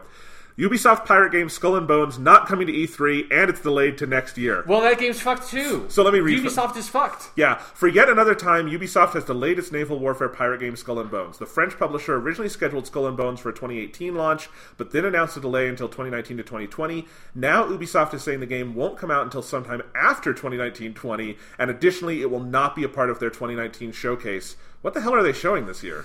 That's a good question. Yeah, clearly I should have done a little bit more research. I mean, there's definitely going to be Just Dance 2020. There's definitely going to be Division 2 DLC, and there's definitely going to talk about Ghost Recon Breakpoint because they just announced that game. Which Assassin's Creed game is being remastered, and what's left? Because they did the Ezio trilogy, They did 3, they did 4 is already on the new consoles. They did Rogue. Yeah, they did, and those are the only. The only one is the original, actually. At this point, has not been right. Yeah, it's on back compat for 360, but it's not remastered. That's good. I wonder if it's a like full remaster. I wonder if it's not just like here's like Assassin's Creed 1 at 4K. I wonder if they just kind of remake that game. It could be interesting. Yeah, like that's what I would do. I think it would be because that game. If you remade that game and tweaked some of the dumb bullshit in that game, it could be really good. Like that game is so close to being amazing, and it just like kind of slips and falls down a cliff. So that would be something I'd honestly be interested in. Because they have to do Assassin's Creed something. Yes, and because I feel like they have said that they're not going to talk about because they've said they're taking a year off from Assassin's Creed, which to me indicates they're not going to talk about it at E3 either. Yeah, but I think that we're going to get a remaster of some kind, and it's also coming to Switch probably because 3 just came to Switch. Yes, so I think that's a good point. Well, let's throw that on prediction. It's some sort of Assassin's Creed remake, and I'm going to put my coin down, my weird John Wick assassin coin on. It's going to be like a full remake of Assassin's Creed 1 because that would be interesting to me, and I think it'd be fun to go back and play a classic style Assassin's Creed and reimagine that first game. Watch Dogs 3 is probably going to be here. There have been a lot of rumors about it that it's going to be set in London. There are a lot of rumors that there are going to be no guns in that game, which if that's the case, like that would be very cool. Okay, because you probably just heard me audibly sighing at the fucking sentence Watch Dogs 3. Apparently you haven't been reading as much news as me, Jonathan. Sorry, I wasn't saying it to brag. I was. We had 2 in a row. Yeah. Okay, if they're doing it totally different, yeah, that's good. They can also just call it something else and make it something exciting. But yeah, Super Watch Dogs. That would be great. I would totally play Super Watch Dogs. Because a lot of people really like Watch Dogs 2. Okay. I didn't play it for obvious reasons. Because that was also the year that Mafia 3 came out, and I feel like if there's any open world game from 2016 I was going to play, it was going to be Mafia 3, not Watch Dogs 2. I beat fucking Watch Dogs 1. Yeah, that's one of my favorite podcast segments was you explaining the whole plot of Watch Dogs 1 to me, because I had given up on that game fairly early on. You know, I had more free time back then. Remember when Watch Dogs was the game that everyone was excited for the Xbox One and PS4? Yep. Like, because that was the game that Ubisoft showed that everyone was like, that's a next-gen game. Yeah. That's it. That's the first next-gen game we've seen. Interesting.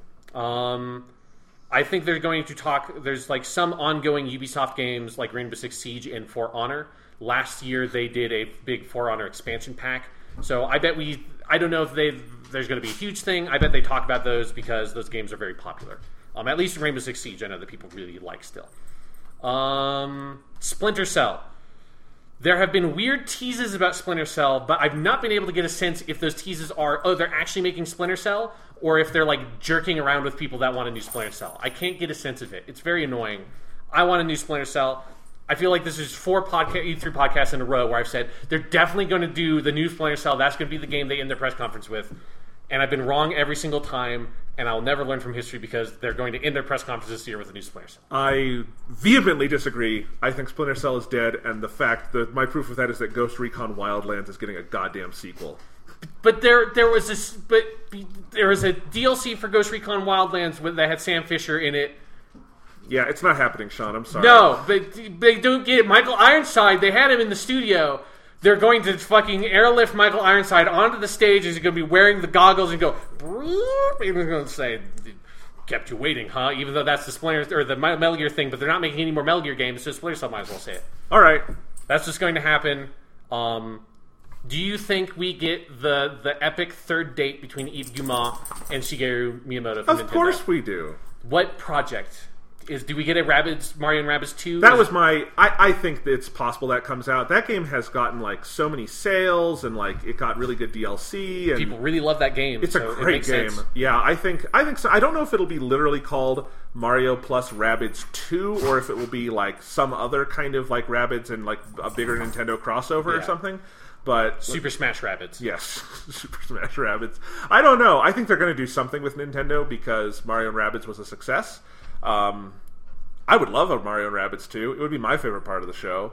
It's been a couple years. Why not? Yeah, I think it would make sense for it to be that. I think that if it's not that, there's going to be something. Like, they've had 2 years in a row of Miyamoto on stage with Yves Guillemot, and they are best friends and lovers. And last year, remember they did the whole band performance for the Donkey Kong stuff? Yes, sure. I want something like that. Yes. So and that's all I've got for Ubisoft. I think it's going to be a bit of a slow year for them as well. There is a chance that there's some big surprise game that's going to be like the Watch Dogs of the last generation that's like, here's clearly a next-gen game, new IP. I don't think they're going to do it because I don't think Ubisoft is the same company they were like 8 years ago, but there's a chance. So throwing that out there. Square Enix, they have said they're going to talk about the Marvel's Avengers game. Finally, they decided we should actually talk about video games we're making instead of doing what the fuck they did last year. That's going to be there. Dying Light 2, they have said that that's going to be there as well, so we'll see more of that game. They did that weird trailer, like teasers for Babylon's Fall, which is that Platinum Games game. That's not the Platinum game that was on the Switch thing, that was on their E3 thing, because Platinum Games just makes a million fucking games, apparently. Yeah, it's Astral Chain is the Switch one, and it's coming out August 30th, so that's actually upon us. Yes, so Babylon's Fall, I bet we'll actually get like a full gameplay thing for that and find out what the fuck that game is. Final Fantasy VII Remake, they will talk about that almost certainly. Dragon Quest Builders 2 is going to be out relatively soon, so I bet they talk about that. And if there's ever going to be DLC for Kingdom Hearts 3, I think they would also show up for this show. We'd probably get a little bit more about Dragon Quest XI-S. It doesn't have a date yet. That's true. So I think we get a date. Yeah, Dragon Quest XI's. Do you think we find out what Yoko Taro has been working on? Do they make my day at this E3 and show me a Yoko Taro game? I hope so. I hope so too. I don't think it's time quite yet, but I don't know. I'm not hugely confident on it either. Because how can you predict the timeline of Yoko Taro? Yeah, it's a good point. Like, I have no idea. Like, if it were anyone else, I'd say yes, because it's been 2 or 3 years, but, like, it's Yoko Taro. He could be on the fucking moon for all we know. Yeah. We know he lives in another dimension. So we already know that that's true. So, who knows? I would like a Yoko Taro game. I'm just like hoping for like something at this E3 that I get very excited for. That's something we don't know about, and the Yoko Taro game would be that. If they just full on announce Nier Automata 2, how hard would you know? We would. I think it would be hard for us to do podcasts because I would be so exhausted. Okay, let's just put it that way. And then moving on to Tuesday morning with Nintendo, we will definitely get a lot of Animal Crossing. We will definitely get Pokemon Sword and Shield. I bet we see whoever the next character is for Super Smash Brothers. Yes. That is apparently not Goku because Sakurai can go fuck himself. We will presumably get some more Fire Emblem Three Houses. We'll probably get something from Daemon X Machina, like some sort of trailer or something, because I feel like both those games are coming out kind of soon, right? Fire Emblem is July. Daemon X Machina does not technically have a date, but they're still promising summer to late summer, so I think Daemon X Machina gets a date. Yes. I don't think we'll see any more Mario Maker 2 other than a brief reminder that it's coming out, because they've done other Mario Maker stuff. I'm also... Pokemon Sword and Shield might be getting its own event. I was looking this up. Yeah. I think they'll show it in the Treehouse thing afterwards. That's what they did with Sun and Moon. Yeah, I'm not necessarily saying all these things are going to be the Nintendo Direct. I'm saying these things are things that Nintendo is going to talk about in the orbit of E3. Because Animal Crossing will definitely be in the Direct, but I agree that I think Pokemon Sword and Shield has a chance of slipping into another thing. Yeah. Well, because Pokemon Company likes to do its own thing. Yeah. Animal Crossing will definitely be the centerpiece because it's the big unknown. Like, there's a lot of other ones like Link's Awakening that I know we'll see more of. Yep. But I think it's the only one that we know is coming, but we haven't seen the game itself. Yeah, so Animal Crossing, I agree, is going to be their centerpiece. There's definitely going to be some indie games, Switch port stuff is going to be there. Like you said, Link's Awakening remake, I bet we see something more from that. Luigi's Mansion 3. Yeah, totally. I think we'll see Luigi's Mansion 3. I'd kind of forgotten about that one, but... Yes, me too. That was one that I had looked at my notes and been like, oh yeah, Luigi's Mansion, they talked about that. I mean, honestly, Nintendo has the most stacked set of exclusives for 2019. Oh, absolutely, yeah. So, because they're out of phase with everyone else. They're at the middle of now the Switch thing, whereas everyone else is winding down for the PS4 and Xbox One. So, they're going to, own this E3... certainly because Sony just backed out, and Microsoft, I think, is just a little bit too far away for their new console stuff, which is what they've got. And then we've got... Do you think they will talk about Shin Megami Tensei 5, which they have not said, I feel like, anything about since the announcement of the Switch? No, because when they announced the Switch, they just showed that it was a Megami Tensei game. Yeah. Then it was either last E3 or the year before that, they said it's actually 5, and we got a new trailer. Okay. Remember that? So I think there will be Shin Megami Tensei 5 news, yes. Okay, so Shin Megami Tensei 5. Yeah. Do you think we see more Labo stuff? Labo VR? They never show Labo stuff in directs, really. Like the big E3 ones, at least. I think Animal Crossing is going to be a Labo VR exclusive. That's what we found out. They did just add it to Smash Bros, Sean. So when I get back to Iowa, I have to play that. My condolences. It looked dumb. It did. It was that thing where I loaded up the trailer for that Labo VR thing. It was like, oh god, that is some fuzzy fucking looking footage. I can't imagine what it would look like if I strapped it to my face. And then the last thing is, they have been very silent on Bayonetta 3 for a long time. Bayonetta 3. I don't think we hear about it. Yeah. I think it is... I think they're working on it, but you did just read off 3 different games Platinum is making. Yeah. So no, I don't think it's time yet. Yeah, I agree. There's something, even though it's been a long time, I don't think we see it. We're obviously not going to see any more of Metroid Prime 4 because they rebooted development. There is the question, do we finally get our goddamn Metroid Prime trilogy port?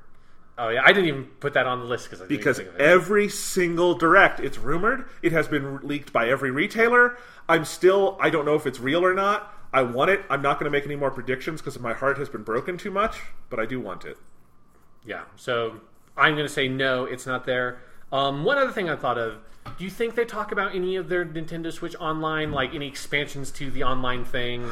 I have no hope anymore. Tetris 100, the sequel to Tetris 99. I mean, people keep predicting we're finally going to get SNES in September, a full year after the launch of Nintendo Switch Online, which...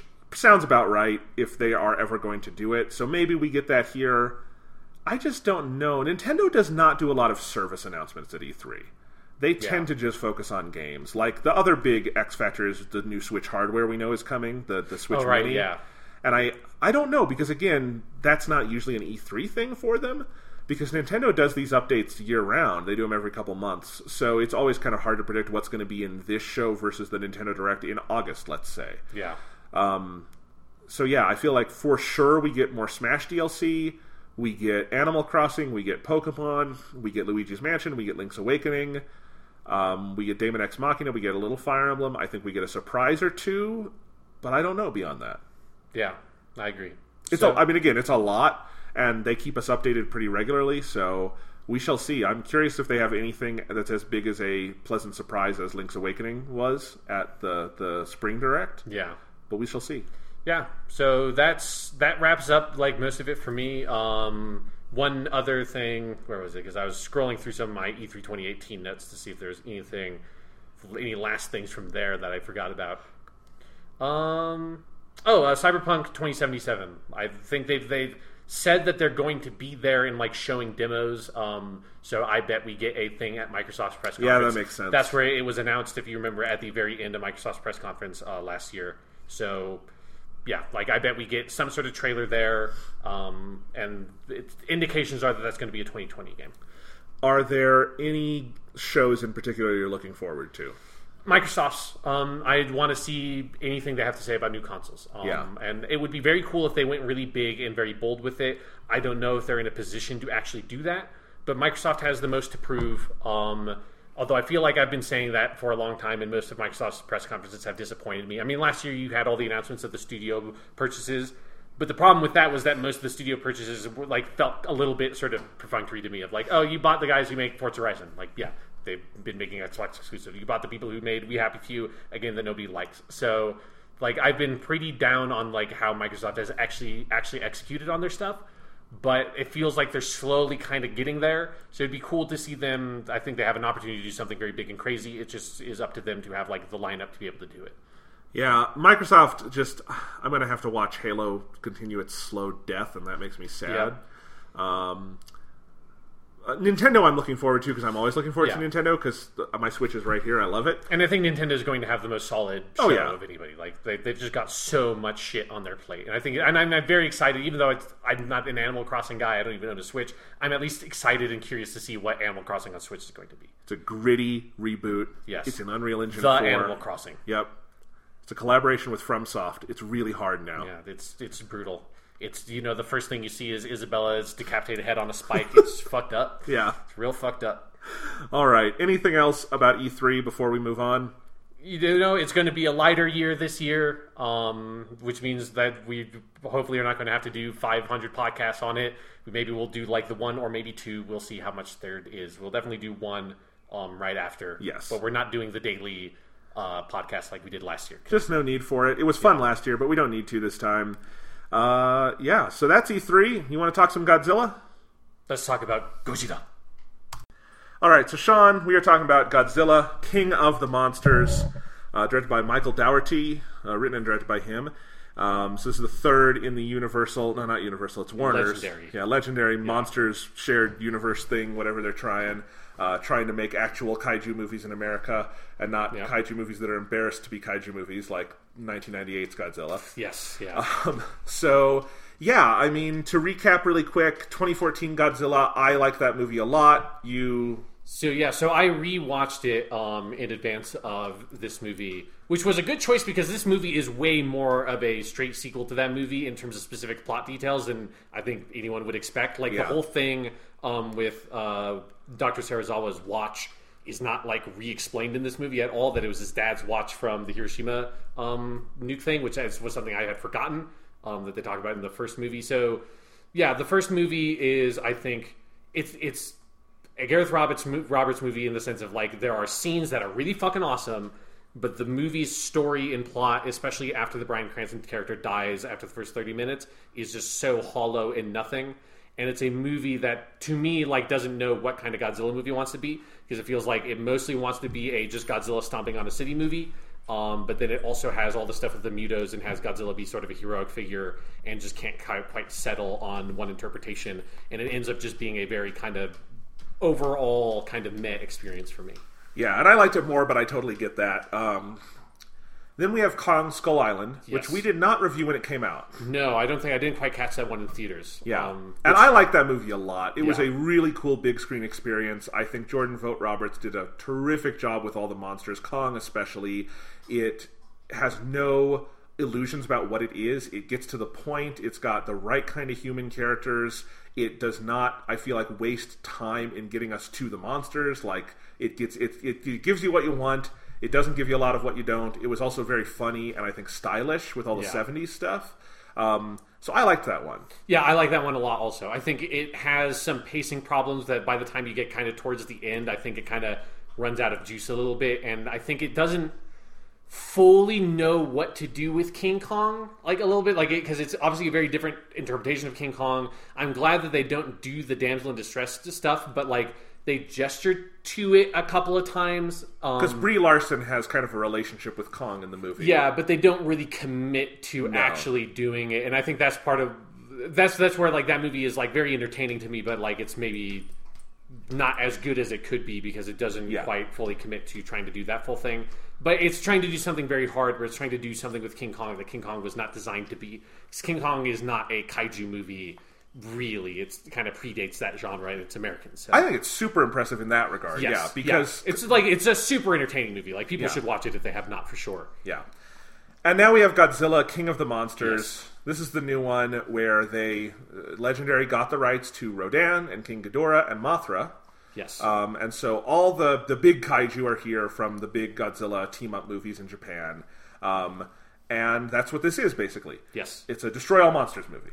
It's a fusion of Ghidorah the three-headed monster and Godzilla, Mothra, and King Ghidorah, giant monsters all out attack. Like that's basically what the plot of the movie is. It's kind of fusion of those two movies, not really Destroy All Monsters. Okay, sorry, I was thinking of Monsters All Out. I never remember the full title of Godzilla, Mothra, and King Ghidorah. Yeah, because the full title is ridiculous, and it leaves out one of the monsters in the movie, Baragon. Yes. Poor Baragon. Poor Baragon. I love that movie, though. It's fucking great. Yeah. Okay, so let's give our thoughts now on King of the Monsters.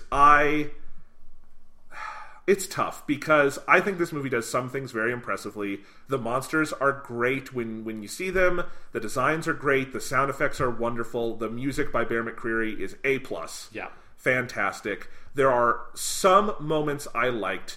We'll talk spoilers here, so if you haven't seen it, you can go away. But there's the scene with Dr. Serizawa saving Godzilla. I think it's a great scene. Other than that, I thought this is one of the worst scripts for a Hollywood movie I have ever encountered. It is so poorly, abysmally written. The human stuff is so overwrought. It really felt to me like this movie could not get the fuck out of its own way. It had to overthink every step of the process that is just, there are monsters and they fucking fight. Like, get to it. And they put all these like A-list amazing actors into it, like Kyle Chandler and Vera Farmiga and Ken Watanabe and everyone else. They even got for the child character, the like one of the best child stars on the planet in Millie Bobby Brown. And it's like, just the writing is so bad. You spend so much time with the people, and it's so fucking boring and overwrought. And then when it gets to the actual fight sequences, there are some cool standalone images, like big tableaus that I thought were good, but the actual fights were totally, to me, Michael Bay Transformers, shake the goddamn camera and make it impossible to see. And then I also thought the movie couldn't decide, are we human-level POV on the monsters, where the fights are going on in the background and we follow the people, which is what the 2014 movie did, I thought, well, because it stuck to that, or is it more kind of like a Toho style, like the Monsters All Out Attack one, where you really do just get to see a kaiju fight. From this point forward, because I think we're going to talk about that movie a couple of times, let's just refer to it as GMK. Okay, because GMK. That's how most people talk about it. Okay, GMK, where you really do just get to have some time where you see the monsters fighting full frame. This one, like, the fight sequences were giving me a headache because it's so constantly like Godzilla does one cool move up against Ghidorah and then cut, and we spend 5 minutes with the humans, and then, I don't know, it could not decide what it wanted to be in the action. The kaiju stuff, like, It meant well. I liked some of it. The best stuff is at the end, but by the time you get there, this movie's so goddamn long. I just wanted to leave. So I don't necessarily disagree with any of your criticisms. Like, one thing that obviously should be noted is I'm the guy who's seen all the Godzilla movies, most of them multiple times. So, and I've only seen several of the really good ones. Yeah, you've only seen like 3 or 4 Godzilla movies, and they're all the best ones. Yes. Like literally, like I think the only of my top 5 Godzilla movies you haven't seen is Godzilla vs. Mechagodzilla, because it's a hard one to see. Yeah. Although I should say, now that I'm reminded of it, Toho has actually put up on their own account on the Internet Archive HD rips of almost all of those movies. So if you want to watch Godzilla Mechagodzilla in Japanese, you can now do it. You just have to go on Internet Archive and like that's how I watched Ghidorah the Three-Headed Monster this morning. Rewatched it because I only have the DVD, not the Blu-ray, and it's a better rip that is on that website. So go check out Internet Archive if you want to see some cool Godzilla movies. But anyways, yeah. So I'm a huge Godzilla fan, and so your criticisms of the human stuff, I get. I have such an immunity to that because that is how 90% of all, not just Godzilla movies, but like kaiju movies have those issues. And so there are some things, like in particular, I think the Bradley Whitford character should have just been cut from the movie. God, I have mentally blocked that. Yeah. Bradley Whitford is an actor I like, who now, if I ever see him in real life, I will punch in the face and go to jail for assault, because he is the most annoying character in the history of film in this goddamn movie. I think that's maybe a little bit extreme. Hated him. So I didn't like him. I just kind of, because his character is so non-essential, I just kind of ignored him. And he's not even the only annoying comic relief character in the movie. There's also the other guy with the Serizawa team who makes the racist-ass gonorrhea joke. Oh yeah, like some of those little the dumb comic relief stuff I mostly ignored because it just felt so inconsequential and weird to me. So like those things are definitely problems. But I did, like, once I got into the movie, and it took me a while. Like, I didn't like this movie until the Rodan stuff started happening, because I think that's when it starts to kind of figure itself out. But I do think the movie has some really interesting ideas, and I like the way they present the monsters as being... I like that, like, everybody has a different interpretation of what the monsters are, how they fit into the world. I really love their use of King Ghidorah and them going straight up all out. Like, Ghidorah is a fucking space monster. He comes from outer space. It's like what sets him apart from the other monsters is he's not a part of our system. And so all of those details and the way they use this very sort of like spiritual imagery to look at the monsters, which is another very GMK kind of touch. All those things I think culminated in me to, once this movie moves into sort of its final act, once it gets into Serizawa sacrificing himself, Mothra coming out, Godzilla getting revived, and everybody heading towards Boston for the big showdown, I was like 100% on board for this movie. And I think if you can get on board for the movie once it moves into that moment, like the last act of this movie is fucking fantastic. And I came out like with such a like Godzilla high, I think, because also the credits have that amazing, just utterly fucking astounding cover of the Blue Oyster Cult song Godzilla. And then a really good redo of the Akira Ifukube. Yeah. So you have a bunch of the Ifukube score gets done also in the end credits, and then you get an end credits scene that implies that Tywin Lannister is going to make Mecha King Ghidorah, which is very fun for me. It's very funny to be watching Game of Thrones for the first time and seeing all this Charles Dance stuff and being like, he is just playing fucking Tywin Lannister in this movie. It is the exact same performance he's giving. But yeah, like so I definitely recognize a lot of your issues with the movie, and I think, like, honestly, it's that thing of where I am such a huge Godzilla fan that, like, it's very easy for me to see past some of those problems, and this movie is so clearly made by someone who really loves the Godzilla films and is immersed in them in a way that the legendary Godzilla movie was not, or like I can't just say that now. The 2014 Godzilla movie, like, is a like Godzilla movie and gets Godzilla in a lot of ways, but I think part of the some of the problems of that movie comes from this lack of engagement with the entire history of Godzilla, and it like only feeling aware of one small subsection of it. Whereas this movie feels like if you did a like marathon of Millennium era Godzilla movies, which are like Godzilla 2000, Godzilla vs. Megaguirus, Godzilla Final Wars, GMK. If like this movie fits in with all of those, because this feels like a movie made by someone who grew up and has lived with Godzilla movies and been a fan of Godzilla their whole life, which is what sort of sets apart the Millennium era movies, because those are the ones that were made by people who grew up with Godzilla.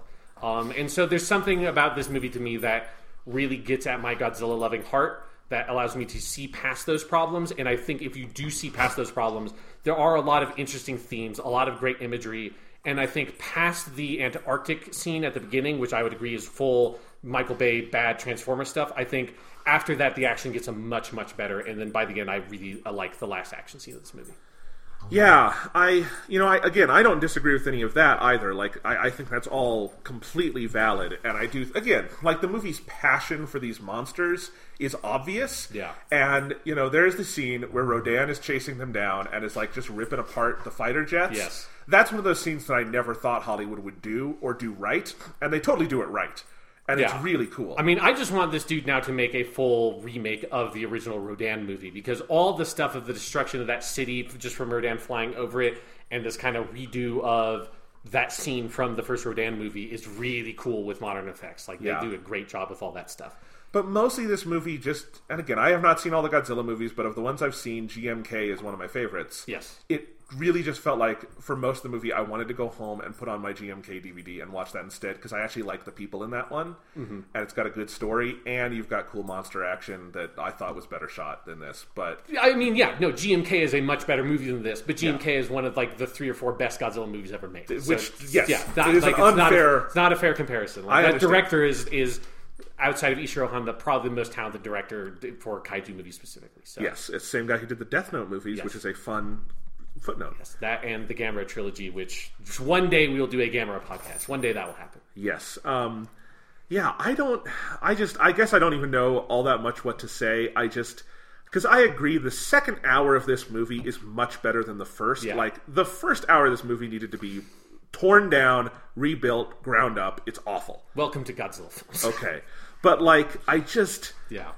But, Godzilla films, they've also made, like, 30 of them. Yeah. They're throwing $200 million at this movie. There are just certain things that, like, even if it is true of some other Godzilla movies, a Hollywood production with this amount of production values shouldn't fuck up this bad at some of the basic things, like how characters talk, or how I feel like the movie cannot, for the longest time, gets out of its own fucking way in over-explaining the story and just getting into, like, all their dumb lingo for it, too, just kind of got on my nerves with, like, the Titans and things like that, and just, like, they half wanted it to be serious and half wanted it to be cheesy, and I don't think they straddle that line very well. You've got all these good actors doing, like, this, they should have just gotten fucking popsicle sticks with googly eyes for half the people in this movie. Like, you did not need Kyle Chandler and Vera Farmiga, and it's honestly extra distracting to me that it's them, because I guess I haven't seen them in many other movies, Okay. so, like, I didn't recognize them. He's Coach from Friday Night Lights, so it's like, I know this dude can act, and it's just, and I did not feel the thematic stuff as much as you. I thought it was interesting in the abstract, but I thought the only moment where it came together for me was Serizawa saving Godzilla and doing the resurrection. But other than that, there's all this, like, Christian imagery, and there's all this talk of, like, resurrection and stuff, and, like, spirituality that just felt really hollow to me. Oh, no, there's something about... So, again, like, this movie is taking a lot of ideas that are in Ghidorah the Three-Headed Monster, which is the movie that King Ghidorah comes from. That's the first movie where Godzilla teams up with other monsters, and he teams up with Mothra and Rodan. I rewatched it this morning. It's very good. Because I think it's the 5th one, so it was when Ishiro Honda was still directing them. And that movie has a whole environmental message to it as well. That's more subtle than this one. But like, for me, the movie, like, and the spirituality stuff is less about, like, the Christianity and resurrection. Like, it plays with those images and motifs, but it's much more about this idea of human arrogance, I feel like, which is, like, a big religious concept. And, like, in most of my favorite stories that deal with religion, like Frankenstein or Nier Automata, they all tackle this idea of the arrogance that humanity is in control of creation and in control of its own environment, when we obviously are not. We are animals as much as everything else. And so those are themes that I really like. And I'm not going to tell you that this movie is elegant at executing those themes, but it's almost like a Star Wars prequels kind of idea, where it's like, it may not be elegant at it, but at least it is going for it. And especially compared to, like, the 2014 Godzilla movie and Kong Skull Island, that aren't really going for any, especially the 2014 Godzilla movie, that's just, like, past that first act is kind of all flash and absolutely no substance at all. this movie is trying to get at this idea of that humans are one small part of a larger biosphere of entities on Earth, and that we need to understand that role and choose to work symbiotically with everything else, the same way that Godzilla works symbiotically with Mothra to defeat like the invasive species of King Ghidorah. Like, again, all those things are, I think, clumsy in the movie, but I really appreciate that they are there, and in that way it feels like, again, it feels like it takes that kind of from some of the Heisei era Godzilla movies, that the 90s ones that are very clumsy at their execution in some of those ideas, but are always going for some sort of interesting idea, are always trying to tackle some sort of bigger theme, and using Godzilla as a kind of sci-fi palette to address some sort of environmental theme or something like that. And that, to me, is what this movie is doing. No, and I totally... So, Sean, you're not the first person I've heard some of these ideas from. Yeah. I've definitely heard them the most elegantly from you because you know the most about Godzilla of anyone I've heard talk about this. Mm-hmm. So, part of me wants to take a second look at the movie, maybe with like a different set of expectations, and just try to see some of this in there because, again, like, I guess the movie has a really bad opening act. Oh, 100%. Again, I'm not going to try to defend like those areas where the movie fucks up. Again, I cannot stress how hard I have an immunity to that stuff, is because I rewatched Godzilla vs. King Ghidorah before I came over here. That movie has some fucking slow... Like, you need to get through it before you get to, like, their weird bargain bin Arnold Schwarzenegger Terminator character, and then the movie sings because he's amazing. It's like... And I do think there's something that's a little tough for me to overcome with all of that, because there's just... Because I also just think the movie is way too busy with the number of human characters and all that. Because what it really needs to be about is Kyle Chandler and Serizawa. Like, those are the two key figures who... And I guess you could... I hated the Vera Farmiga character so much, and like, because I don't feel like the movie was fully reckoning with the awfulness of what she was doing at any point. Like, because I think that's an interesting... I think that's the you want something like that, 3-part structure, where you have the true believer Serizawa, and you have kind of the dark inverse of him in Vera Farmiga. And then in the middle you have Kyle Chandler, who isn't sure where to believe. But around them, there's just so much messiness, and I think the first act of the movie does a horrible job establishing where Kyle Chandler is coming from and who he is. Like, his whole thing is just he's out with some wolves in Colorado, and, like, we spend so much... First time ever Colorado in a Godzilla movie, so I'm happy for that. Yeah. Next time they're going to fight in the Rocky Mountains. Yes, they're going to knock... fucking awesome, They're going to knock a mountain over. Yes. I don't know if that's possible, but they're going to do it. They've gotten close sometimes. Have Baragon rise from one of the mountains. Yes, that's what he does. Is Baragon in this? I wasn't sure if that was him. No. So they only had the rights to Godzilla, Mothra, King Ghidorah, and Rodan. So those are all knockoffs. Yeah, so all of, like, the random monsters they had. Like, I could feel... Like, this whole process of watching this movie to me was this process of feeling like I was, like, a mind melded with the fucking director of, like, no, I know what you want to do here. I know that you want this lady to sing the Mothra song. We are all on the same page here. You desperately want someone to sing the Mothra song. There's no fucking world in which a Hollywood studio is going to let you spend 3 minutes having some lady sing the goddamn Mothra song. We all know that you want that to happen. Same thing with, they have all the random kaiju that wake up, and it's a bunch of sort of, like, one of them's the Muto. I do really like the weird woolly mammoth guy. I did kind of like I want to see the woolly mammoth guy get beat up by Godzilla at the beginning of the next one. But you could tell that he wanted, like, Kumunga, who is like the spider monster that's in all those movies, and fucking Baragon and Anguirus, and like some of those like smaller monsters that would just show up in old Showa era Godzilla movies and just have like a bunch of them at the end. And instead they had to just like make up some weird ones. Yeah. So I forget where I was going with this, but you have those 3 main characters who I think should be the core. You have so much stuff around them. Millie Bobby Brown is a really good young actress, and I liked her character to a certain degree. There's no real thematic point for her existence, and I think it creates a lot of sound and fury with that. And because I thought at the beginning that she was going to be the main character, and this was going to be like a child eye view, which these movies have done at some point in Japan. Yeah. Gamera does a lot of that, right? Yes, yeah. That was I thought at first that it was going to be full like that she was going to have a Gamera thing with Mothra, where Gamera has a like spiritual connection with the protagonist. Which I would have loved that. That would have been a choice. But I just think like they kind of just threw the fucking kitchen sink at the wall with human characters as well as monsters, and it's all kind of fighting for attention. And again, the first act is just so bad. It kind of left this sour taste in my mouth where even when you start getting to the good stuff, I couldn't fully enjoy it. I did definitely feel it when you get to the Serizawa stuff, and resurrecting Godzilla, because the movie mostly gets out of its own way and just lets that play out and doesn't have Bradley Whitford coming in and making horrible jokes or anything. I just also like Ken Watanabe is Ken Watanabe, and yes, I'm glad he has now been in 2 Godzilla movies. That's just good. That's good for humanity. He's created a full-on meme with Let Them Fight, and in this movie he has that beautiful, beautiful sequence under the sea where he saves Godzilla, and he says in Japanese, "Goodbye, old friend." Saraba Tomoyo. That is a great moment. That's I mean, and then Godzilla rises out of the ocean with the Ifukube score. Yes, that is an all-timer moment. But I don't know. It's just so much shoe leather to get there.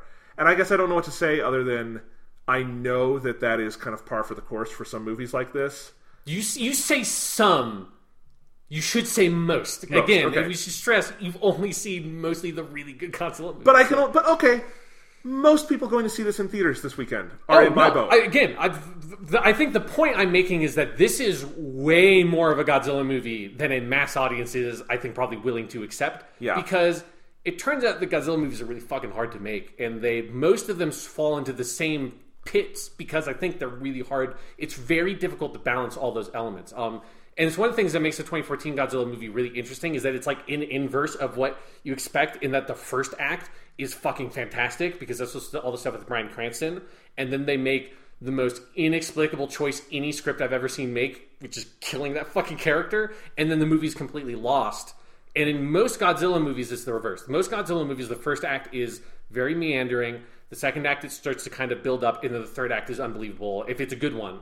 Or if it's one of the better ones. If it's a really good one, all of it's good. But like the average level Godzilla movie that you like enjoy, it's this kind of arc where then like it starts really weird, it starts to kind of build up in the middle. Usually like at the beginning of the second act, it's a little bit more exciting because that's when you get like the first fight, and it kind of falls a little bit, and then it's like crescendos at the end, and it's like, oh my god, I can't believe this movie's awesome. Yeah. You know, I guess one of the other ones that's in my head that you've always put in like the middle of the pack is Godzilla 2000. Yeah, that's. I think that's a little bit like middle up. Okay, middle up. Yeah, but that's one I've seen several times, and that one also has probably too much shoe leather to get to the fights and stuff. But I also like the people in it. I remember like just really like their interest. Like not that they're like deep, interesting characters, but I like them, and that is something with the Godzilla films I've seen and enjoyed. I just kind of like being around the people when they're there, even if it's not the best part of the movie. I actively every person in this movie is stupid and bad except Ken Watanabe and maybe Sally Hawkins. I think I only really feel that for like the Bradley Whitford character. I actually kind of like the main three, the family, because you said earlier that the Millie Bobby Brown character has no reason to exist. I don't think that's true. I think like they take too long to play that card, but I think there's something about when that part where she leaves, she takes the Orca device that can communicate with the monsters, and she goes to Fenway Park. And like that whole sequence where when she just fucking screams at King Ghidorah at the top of her lungs and Godzilla shows up, there's something about that moment where there's a parallelizing between her and Godzilla that really works for me. She's the character that like that our two main characters on like either side of the fence have to convince. That the dad has to be convinced himself, but he has to be able to pull the daughter towards him, and the mom's trying to keep her with herself. And it's like that moment where she decides to jump ship is like the turning point for that fight, where like the fight can truly start. There's something about that I think I need to see the movie again to kind of put it all together. There's something about that like instinctively works really well for me, and that moment really landed for me a lot. I like that moment a lot, and it's got one of the best shots in the movie where she turns and smiles as Godzilla is coming. Yes, yeah. But also, that shot would have hit me harder if I'd gotten a better sense of what they were fucking trying to do with the character through the first 90 minutes of the movie, because it is like, Mom, I thought you were going to exterminate all the humans in a nice way. Like, what? Because Vera Farmiga in the scene where she gives the like videotape message about what she's doing comes off as such an utter lunatic. It is so far of like we're gonna wipe out every city and then vegetation will grow. Like, it is so far on the like bioterrorist domain that it also rings totally false when she and Tywin Lannister fight. Like, I feel like they stack the deck so hard against her that when they start doing the redemption stuff, I'm like, you tried to kill the planet. Like, well, save the planet, but kill all the humans. Like, there's a certain level where, like, I don't know, they didn't need to go that far with it, because I also don't really believe the daughter would be that into it. Because the way I interpreted it was, well, one, I think it's important to note in the year 2019, there's something about me of like, yeah, no, kill most of the people. Like, we're fucked. So, kill most of the people. If we could rebuild everything, like, we're so fucked. Someone should unfuck us. Like, I don't actually think that we should murder most people on the planet. But, you know... If Godzilla says it... It's going to happen. So, fucking... A plan would be nice. At some point. But her plan is going to be your political platform when you run for Congress. Yeah. It's going to happen. A plan would be nice. But her plan is not, like, obviously a lot of people will die with what she is saying. But one, I think her thing is, like, those people are going to die sooner rather than later either way. Her thing is that she wants to be able to control it, which is another form of human arrogance of thinking we can... And she's trying to couch it in the same kind of language that Serizawa uses of like, oh, we're trying to restore a balance, but she wants to be the one in control of the balance, and that's where it obviously goes wrong, and she ends up following down this path that leads to no, like you can't, like the whole point of the balance is that you can't fucking control it, which is why you end up pushing it in the other direction because you're trying to achieve the balance in this like very arrogant way. But I think her plan as she presents it is something where I do buy that she believes it. I do buy that she believes like, no, like, yeah, there's going to be suffering that's going to happen, but the benefit is going to so tremendously outweigh the risk because again, like we are right now in 2019 staring down the barrel of mass extinction on the planet Earth. And climate change is basically at the point that we can't do anything about it, or like the only solutions we have are so unrealistic that they're never going to be put into place. And any solution is a temporary fix. And we've already driven like such a large percentage of the animals on Earth to the point of extinction or past the point of extinction. That's like, she's not wrong. It's just the way she's going about it is so extreme. And so maybe it's because like I'm so far on the like a we're so fucked side of it already that like I'm willing to listen to her more maybe than you are. And I can see why a little kid, if like you are living with your mom this whole time and you have the trauma from losing your brother from like in the Godzilla attack, and we do see like from the first scene that she is like wavering and she's concerned, like she's sending that email to her dad that's like, I'm worried about mom, like something weird's going on. I buy that dynamic, I think, more than you did. Two thoughts. Okay. One, I don't disagree with anything you're saying. It's just that you're presenting it in a much clearer and more workable fashion than the movie itself does. That might be true, yeah. Like, if you did the screenwriting pass where it's like, okay, let's clean these ideas up and present them in a workable way, I'd probably enjoy the movie more. Second, I think it's not just the literal language, but just the way that scene is shot with like the Big Brother video screen and stuff. There's just a certain level of cinematic language they're doing there that makes her look like a lunatic. That if you wanted to present the idea you're presenting, it could be different. Like, we don't actually have the scene where she sits down with her daughter and explains it, which I feel like is a giant missing piece of the movie if we're to buy that the daughter doesn't jump as soon as she hears, oh, you want San Francisco to happen everywhere, that's where my brother died, that's fucked up.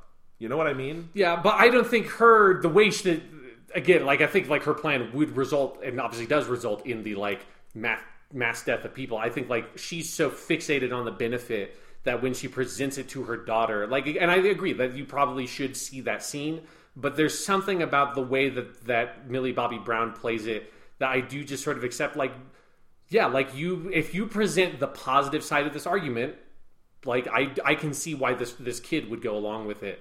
Like, and again, like all of the execution of this side of the movie is very messy, and so for me, like my like Godzilla immunity or something, I think allows me to kind of pierce through some of that messiness and kind of get at what the movie is trying to go for. And if I think you can do that, there are a lot of really interesting ideas there, which carried me to the point where once you get to Rodan coming out, and then especially once the Serizawa stuff happens, I feel like, as I said earlier, if you have bought into the movie and accepted the ideas they're showing, even if like it's done in a messy way, I think the execution of it in the final act of the movie is really, really well done.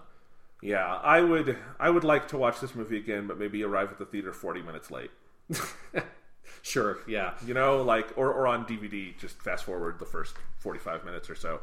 So let's talk about the monsters. Yes. Since they are so awesome. I mean, they got all of them right? Oh yeah, 100%. They did a great job giving all four of them like really distinct senses of personality that are all drawn from sources from the source material, but like they do a bit of their own thing with it. I like. There's been like suggestions of the like each head of Ghidorah kind of having its own little like personality. They've done some things like that, but I like this movie goes further with that idea, and I love the introduction of Ghidorah where the middle head is kind of like kind of grabbing the horn of the left head is like no, like pay attention to this idiot, like like the middle head kind of driving the boat, and the other head's like kind of being like looking around and being kind of dazed. Like all that stuff I think is really cool. Again, they should just remake the fucking Rodan movie because they get that Rodan scene is so fucking cool. Yes, like it's really just good. It's just amazing in terms of like a mass destruction scene that executes on that monster's abilities. Godzilla is awesome as always, but like for me, it's them nailing Mothra as well. They have done. Like I would never have thought an American movie would be able to do Mothra. No. Right. Mothra was my favorite part of... Mothra is my favorite character in this movie. Yeah. Human or monster. I loved Mothra. I loved everything with Mothra. Except the first scene is like weirdly slow in revealing like...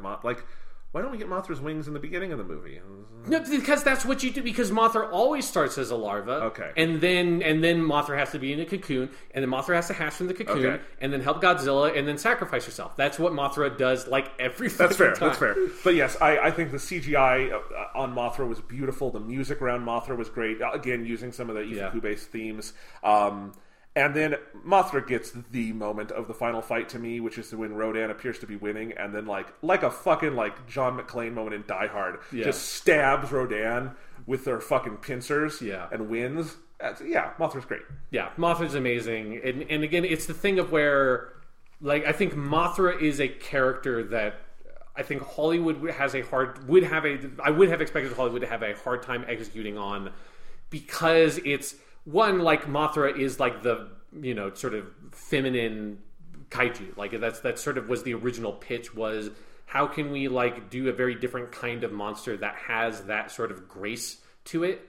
And that's what Mothra is, and I think, like, your general expectation going into a kaiju thing is that, like, that just doesn't fit. But there's something about Mothra that, like, when you get Mothra right, it can really make one of these movies. And I think when they cut back to the waterfall and you hear the bum bum bum bum bum bum bum bum bum, and you get like the drum beat from the Mothra song that is like very distinctive, and I realized, oh, they're doing Mothra music, because up to that point there'd been little hints of some Ifukube stuff, but they hadn't done like a full Ifukube song, and getting that and realizing, oh shit, and that was where I was like, are they going to have someone sing the Mothra song? No, they didn't. Again, I can like virtually guarantee you that is something the director like pushed for, because you don't get this far without like at least asking if you could do the Mothra song. But they do the twins, and this is like where they try to jam so much Godzilla into this fucking movie. Oh, and by the way, I totally missed until I looked it up online later that Zhang Ji was supposed to be playing twins. I just thought that was the same character, and I was like, why is she in two places? No, so and the thing where I realized it, because after the first part of the movie I was with you, where I was kind of confused, like, are those two different, like, what's going on, like, why is she both at the Mothra base and on the sort of like helicarrier thing? But then the one on the helicarrier, like, I think she's talking to the main dude, and she like shows him, because her whole role is that she's the one who studies myths and is like explaining all the myths side of it. And she shows that her family has been a part of Monarch for like 2 or 3 generations, and when she's showing pictures, it's pictures of twins all throughout, like it's like 3 or 4 generations of twins, all mysteriously without husbands. So I don't know, I'm not sure how that worked out.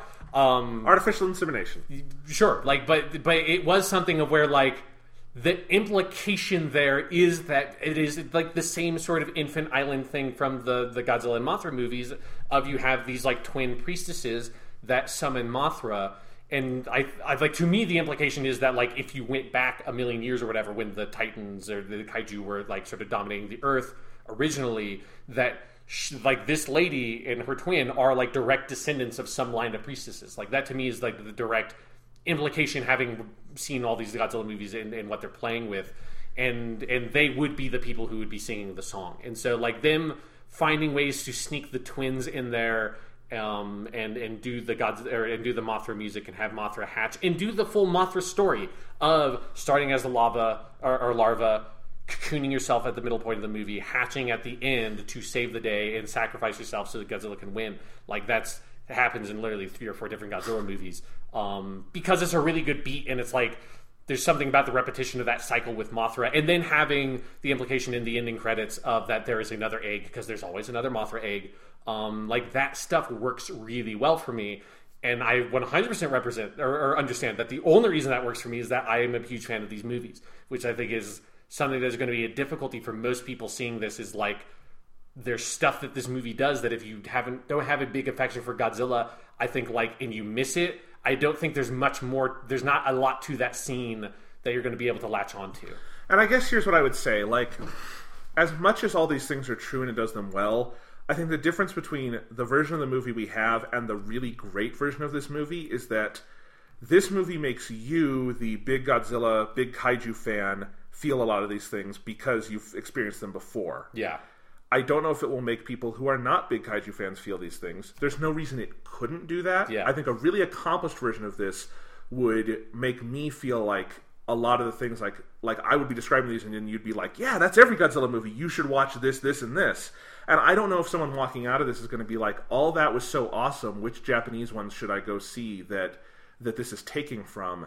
And I guess that's to me where it falls flat, is that it does a lot of referencing and Easter eggs and stuff, and that's all really cool. It's, again, amazing that a Hollywood movie does Mothra at all. Like, that Mothra is named in the movie is wild. That they do the full Mothra story. And I do think Mothra is the character they come closest to. There will be new Mothra fans at the end of this movie. Oh, absolutely, yeah. I don't know about some of the other monsters, and I don't know about the overall experience of seeing the monsters together because it is kind of sloppy around the edges.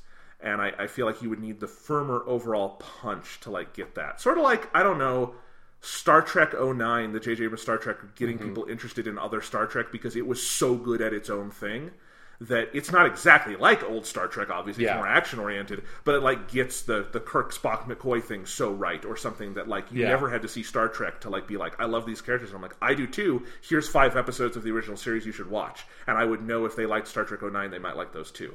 I guess that's what I would want from this movie, and I don't know if it nails that. I think it definitely doesn't nail that, and I think that is an issue with the movie because, seriously, the movie just does not feel like it's calibrated for a mass audience. The movie feels like it's calibrated for people like me, which is probably not a good idea for most people. For me, I'm totally happy with it. Obviously, I think the movie could be a lot better in places, but if it again, I felt so pumped walking out of the movie theater at the end of this movie. Well, because I will also say, it knows when to end. I do very much like that it ends with everyone bowing down to Godzilla yelling, and then just smash to title. Yeah.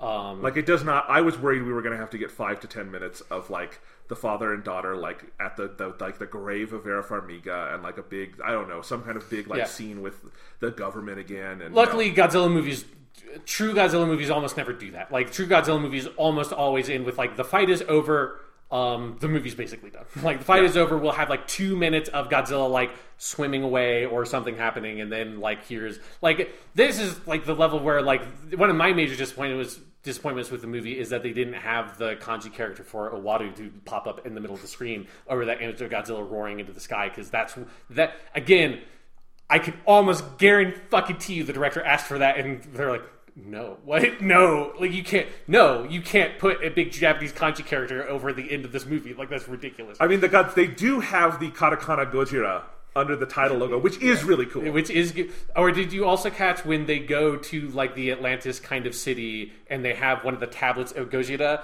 It's only there for half of a second, but you can see on the very edge of it, it's just written katakana Gojira. No, I didn't. It's very funny to me that for 99% of the audience, either they don't even see it at all, or if they see it, it's oh, that's some weird language. And then for me, it's apparently the ancient Atlantis people just wrote Japanese. They had the same writing system. This is a big coincidence. They wrote post-war katakana. Yeah, exactly. Yeah, and they're just they thought this thing kind of looks like a gorilla and it kind of looks like a whale. So let's combine the English word gorilla and the Japanese word Kujira for whale, and that's the portmanteau, and that's how we make Gojira. Which is something I think of every single time Ken Watanabe says Gojira in this movie. It's like how silly the actual origin of the name Gojira is compared to Godzilla, which has all the the god spiritual stuff built into that name, and it's like that's not really where the name comes from. But it's pretty good.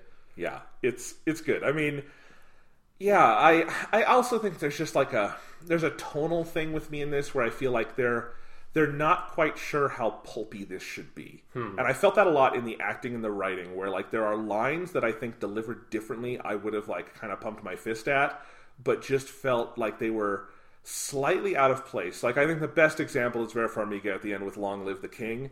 I liked it in theory more than I liked it in delivery. And I feel like part of that is that I wanted more of an MCU or DC CW show kind of vibe of let's just go full camp and let's really let we're not going to have subtext. We're just going to let the characters say the things in bright, bold, pastel comic book pulp fashion.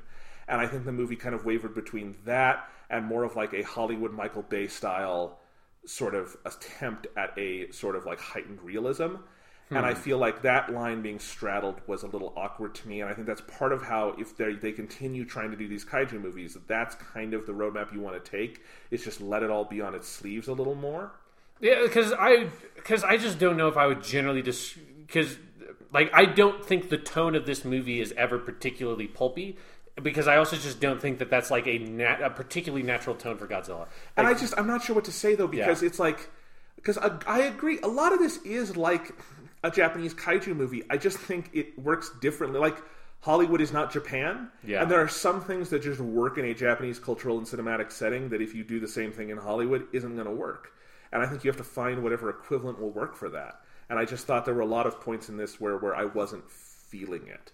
But also, I'm not the Godzilla fan on this podcast, so your opinion matters more in some sense on this one.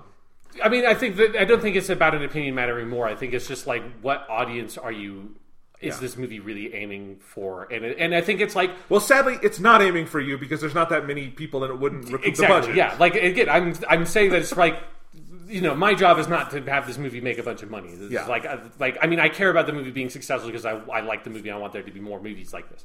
But ultimately, that's not really my concern. So it's a theoretical problem to me because, at the end of the day, I'm a human. I'm selfish, and I just want the movie I want to feel good and have the fun movie for me. I don't care if other people like the movie. So let's look to the future a little bit. Okay. Well, no. Before we go there, because we kind of brushed around it, but I do want to talk about, I think, the sequence for me that totally nailed and clicked the movie into place, which was Serizawa going down and resurrecting Godzilla. Because there's a couple of things there. Is one, I think the knowing inversion of the ending of the original Godzilla movie is really potent to me, because for people who don't remember, the scientist that creates the oxygen destroyer that kills the original Godzilla is also named Serizawa. So they those characters are immediately mirrored. God, I was having such deja vu through that whole movie. I'm like, why? Maybe it's. I was thinking I must just remember it from the 2014 movie. I forgot that's the name in the Ishiro Honda original. Yeah, from the original movie, which they never really do anything with in the 2014 movie, other than he has the story about how his dad was in World War II, which I'm assuming is some vague that Serizawa in some weird way.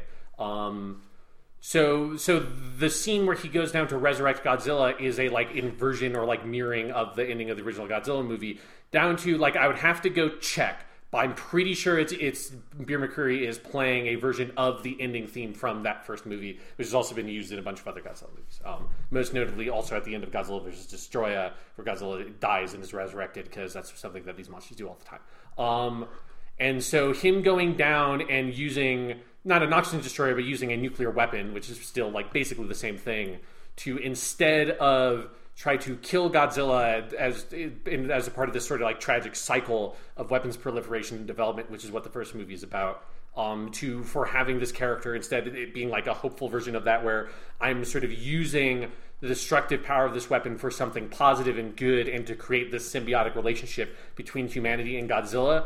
There's something so beautiful about that scene, and it is like that scene would not have worked at all if you didn't have Kinsan doing it and him being there and saying Saraba Tomoyo as the bomb explodes and then touching the skin of Godzilla. Touching the skin of Godzilla and doing that, which is also like all this shit is so the fucking 90s Gamera movies, like the Atlantis shit, the fucking like touching him, like all that. It's super Gamera. And then Godzilla popping out of the water and it playing the music. Also, one thing I have like an undying debt to Beer McCreary for having the genius idea of having taiko drums and chanting put into the original Godzilla theme. Holy fucking shit, that is so cool. And then having that be, because we haven't gotten a lot of like full on redos of the Ifukube theme. Like Shin Gojira just used the tracks. Yeah, it literally used the track from the first movie. It didn't even use like the redone tracks from like the 90s or whatever. So it like, I mean, like Beer McCreary is the MVP of this movie. Like his music is the thing that ties it all together. Like, and it's not just like he's really smart in taking the themes, but he adapts them and uses them for this movie really intelligently and puts his own spin on it. Which, for people who don't know, he was also the composer on God of War. Which there's a musical connection there. Bear McCreary's good at everything he does. He did Battlestar Galactica. He did Terminator: Sarah Connor Chronicles back in the day. He's done lots of TV like that. He's done several. He did the AVGN movie, the Angry Video Game Nerd movie. I didn't know that. And he even did like a great version of just the AVGN song in that. He can make anything good. Yeah, so he's like a great composer that like works on smaller scale projects, like kind of in like more obscure stuff like this, which I think is very cool. And he just does such a fucking brilliant job. It's so much better. Like the music is one of the more forgettable parts of the 2014 Godzilla, outside of when they just use classical music in that movie. So like him and like his use of the music in that whole sequence and Godzilla coming up, and then get everything from there to him marching to Fenway Park and fucking fighting King Ghidorah. And I think that King Ghidorah fight is really fucking good. And then especially another, because I'm the Godzilla guy, I have to like point out the reference to Godzilla vs. Destroya, where Godzilla starts going nuclear, which is something that happens in that movie, and like turning red and all that shit is from that movie. When Godzilla goes full red and like releases it all against Ghidorah, that is, I was excited by that. Yeah, that's really fucking awesome. And then like the last thing of where you think Ghidorah is getting back up and somehow alive, and instead this is Godzilla eating one of his heads. It's like that's fucking really good. I thought that was the most creative beat in the movie because it felt like something I hadn't seen before. Yeah, I've never seen that before. Because usually Godzilla, because they're people in suits, Godzilla doesn't usually eat the monsters, and so I'm just like, there's something about that assertion of the like animalistic quality of the monsters in these movies, which is something that the CG effects allow them to do much better than the suits could. There's something about that, like the culmination of that, of him just like devouring Ghidorah and then like taking his place as king of the monsters. Godzilla has a great personality in this one. Mm-hmm. I thought he did in 2014 too, where we got to see him, but like he's a good leading man in this movie. Yes.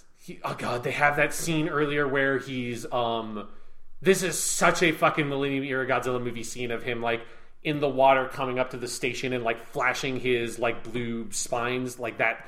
Fucking so cool. That's so good. That's good. This movie, I like this movie a lot. That's good. No, that's good. I'm glad for you. It's so fucking awesome. I like it more the more we talk about it, because the things I liked are kind of rising in my memory. Yeah. Because if I kind of chisel away at the jadedness from like the first hour, there are very good things in the second hour that are very exciting to see. I'm trying to think if there's anything else from that final fight. Oh, I had a question. Okay. Ghidorah grabs the power lines and bites them and powers up. Is that in GMK?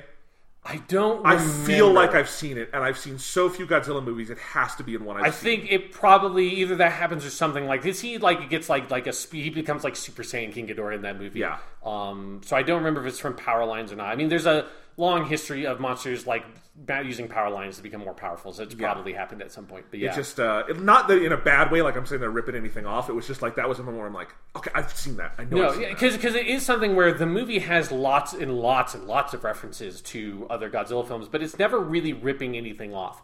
Like, it clearly takes a lot of inspiration from GMK and Ghidorah the Three-Headed Monster, which makes sense because, you know, outside of, I guess Rodan's not in GMK, but other than that, like, they're very similar structures and they have the same kinds of monsters. Like, if you're going to pull an influence from those movies, you pull influences from those two movies. GMK has the full, like, Mothra song, right? I believe it does, yeah. It's got the twins and everything, I think. Yes. Yeah. Because it's sometimes they have some different, there are a couple of different Mothra songs, but it's probably Mothra song, the one that everybody knows, the one originally sung by the Peanuts in 1961. Why do I know that? But yeah, so I think, you know, my like thing on this movie is that, like, if you can get past the messiness of the first hour, and you have the love of the kaiju in your heart, I think there's a lot here to love about the movie. I would also recommend people seek out Matt Zollersites' review on RogerEbert.com, because that's like the positive review that is out there that I've seen that I think is like on the nose for like people who like this movie. I think he does like great job of sort of like finding the beat in the like the heart of that movie that people like me are latching onto, because he's also like one of the few sort of famous critics that is also a fan of Godzilla. So yeah, and I love everything Matt Zollersites writes. I follow him feverishly. He's a great writer. Yeah. So when I said earlier other people had said this, that was the one I was thinking of. I have a Mothra question. Okay. Did you know they're putting Mothra on Blu-ray here? And it's got this cool steelbook with like the original poster art. It's I'll have to buy that. It's coming out in July. It's on Amazon right now for only $14 as a pre-order. And I wanted to ask you, like, the original Mothra is good, right? It's been a long time since I've seen it. My memory is that I liked it. It's Ishiro Honda directed. I feel like you've described the plot to me, because I was really baffled when we watched the GMK. I was like, what the fuck is the song and the twins about? And you like explained to me the original Mothra. So I was wondering if people should look that up. Yeah, because I was actually planning on rewatching that one, because I haven't seen that since I was like in high school or something, and that is also on the Toho thing on Internet Archive. So if you want to see an HD rip of that movie, you can just it's like all legal. Like, this isn't pirating. This is their official account. It's very cool. So yeah, there's that. There's also, they made a trilogy, which I have not seen these, so I'm not going to get around to it. The Rebirth of Mothra, which is a trilogy of Mothra movies made in the 90s. Also on Blu-ray here. Yes. Awesome. Yeah. All right. So anything else to say about this movie? I like it a lot. I'm not sure if other people would like it, but I like it, and that makes me happy. If nothing else, get the, like, just at least buy the Godzilla cover that plays over at the beginning of the end credits. It is such a good song. It's on Apple. Holy shit. Yeah, it's on Apple Music and Spotify and everything. I used it. I got it from there for the theme song this week. Yeah, so it's the cover of the Blue Oyster Cult song, which I've never been a huge fan of that song, and this is like one of the best covers of a song I've ever heard, that just like makes that song like 10 times better than it ever was. So that song is fucking amazing. So, okay, they've done, Godzilla, they did Kong Skull Island, they did this. Next up, next summer is, I think they're calling it Godzilla versus Kong. Yes. They're not calling it King Kong versus Godzilla. Which, that's the 1963 original, right. Yeah. I don't know why they can't just put King in the title. It's Godzilla versus Kong. Or do Godzilla v. Kong, Dawn of Monsters or something. I don't know. But yeah, none of these movies have done great. Godzilla 2014 did good, like $500 million. Kong Skull Island did okay. This one looks like it's going to do okay. Do you think they will have their full-on, like, Avengers moment where everyone comes out for Godzilla v. Kong, or do you think that's probably it for this era of Hollywood monster movies? I think I bet that's probably going to be the last one, which is going to disappoint me. I think there's a chance that they keep on making them, and like maybe they make them slightly lower budget. Maybe the director of this movie, Michael Dougherty, in suits. Yes, Men exactly. in suits. If there's anyone that can do it, this Michael Dougherty. Like, fucking just go and just like, I don't know, make it a fucking independent movie somehow. Like, obviously you can't do that because you don't have the license of the monster. Like, get the license somehow from Toho. Make an indie Godzilla movie with dudes in suits and have him fight fucking Anguirus or something. Make it a remake of Godzilla Raids Again. And just have, like, songs. Just do the whole fucking thing. Just do it. Because I just feel like he just wants to do it. I just feel like he just wants to just make a Godzilla-esque Godzilla movie, because he got the closest I think anybody can within the Hollywood system of making the most Godzilla movie that's feasible. Like, it's fucking. I cannot believe that this movie exists. It's utterly baffling to me that they allowed this dude to make this fucking movie. Yeah, I do not know what to think about next year's movie. I hope it's good. I also. The way they set up the story in Kong Skull Island and then in this one, I have no idea how Kong and Godzilla are going to fight. Because it's not like the 63 film? Yeah, 63, yeah. Because Godzilla's just still an asshole in that movie, right? Yes, yeah. That's Godzilla. Godzilla gets released from an iceberg. Yeah. And then he fights King Kong. So I'm a little terrified of the contortions they're going to have to do to get those two to fight. Because also we haven't... Like, it's the thing that I have to like remind myself when I think about it, is that we haven't seen Kong in this universe in like 40 years. So, like I'm just curious what they do with that. I mean, they do have a line in Kong Skull Island that's like a he's still growing thing. That's like a if we need to, we can kind of put him on par with Godzilla. Also, the issue I have is like it's very hard for me to imagine Kong being able to stand up to Godzilla. Like, how powerful Godzilla is by the end of this fucking movie is like, King Kong's just gonna get his fucking ass kicked, right? Like, it's just hard for you to imagine him standing a fucking chance. Yeah, I don't know. It's because I feel like what you would really want to do is just have the like fight in the middle, and then they become friends, and there's another enemy to fight. I mean, this is my guess of what the plot of that movie. I mean, either you just do a straight up Godzilla fights King Kong, and if you do that and you want to have a winner, I would have Godzilla win because King Kong won the last time, so you have to give it to the other guy this time. Or my bet is, because there is a post-credit scene of Godzilla King of the Monsters, which is Charles Dance, Tywin Lannister, showing up because he's just sort of, they kind of just forget about him for the last, I don't know why he's in this movie. I love Charles Dance, but it's such a waste of a character. He's just there to be like evil. He's just like, hey, to be evil, like, okay, I can do that. But he shows up to whatever the country is that Rodan attacked, where Godzilla fought King Ghidorah for a little bit and chopped off his head, and he buys King Ghidorah's severed head from of the black market, which to me is a direct indication that you make a Mecha King Ghidorah, because that is a thing from Godzilla vs. King Ghidorah. Which, although I don't know if any other director has the fucking balls to just say, like, we're making a Mecha King Ghidorah, like, let's just do it. But if I was making Godzilla vs. Kong with the pieces I have set up, I would do Godzilla and King Kong fight in the middle act of the movie. And it's something where the Charles Dance character is setting it up to like try to get them to kill each other so that he can destroy humanity with Mecha King Ghidorah. Something happens with the Millie Bobby Brown character that like she's able to stop that fight. I would also like. Oh, I guess this wouldn't make sense because I keep on forgetting that the Kong Skull Island is set in the 70s, so it's kind of hard to pull a character from that. Anyway, but have Millie Bobby Brown show up, do something, have the monsters. Godzilla and King Kong reach some sort of understanding. Then Mecha King Ghidorah shows up, and then they both beat up Mecha King Ghidorah. That's the movie I would make. I would too. Millie Bobby Brown is in the next one. Yes, I know and that. So is Kyle Chandler. It's directed by Adam Wingard, who's done some interesting stuff. He did the Death Note movie on Netflix, which I don't blame him for. I don't blame anyone for that. It's a bad idea. There's a history of directors making Death Note movies, making fucking amazing Godzilla movies. So for all we know, this is going to be incredible. Yeah, I mean, again, like they're putting these a couple of these out so fast that there was no time for that. What are his other movies? He did You're Next, that horror movie. He did the Blair Witch remake that everyone hated. So yeah, it's kind of up and down. Although everyone who's done one of these so far has been like a horror director or an indie director who has never done a big budget one. Yeah. So we'll see with this next one. I forget who's writing it. It's Terry Rossio, who is half of Terry Rossio and I forget his screenwriting partner, but he did like Aladdin and Pirates of the Caribbean and all of those. So that's kind of interesting. I hope it's good. It'll be interesting. It's March of next year, so it's pretty soon. Yeah, I am really excited for it.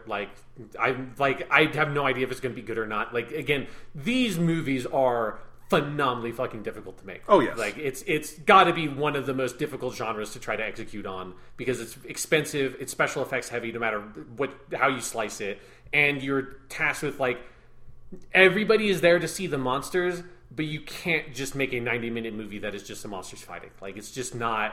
Like, the most you can do is to just do what Godzilla Final Wars did and just make the other half of the movie The Matrix. Like that's like the way you have to be able to do if you want to have it all be action. So these movies are hard to make.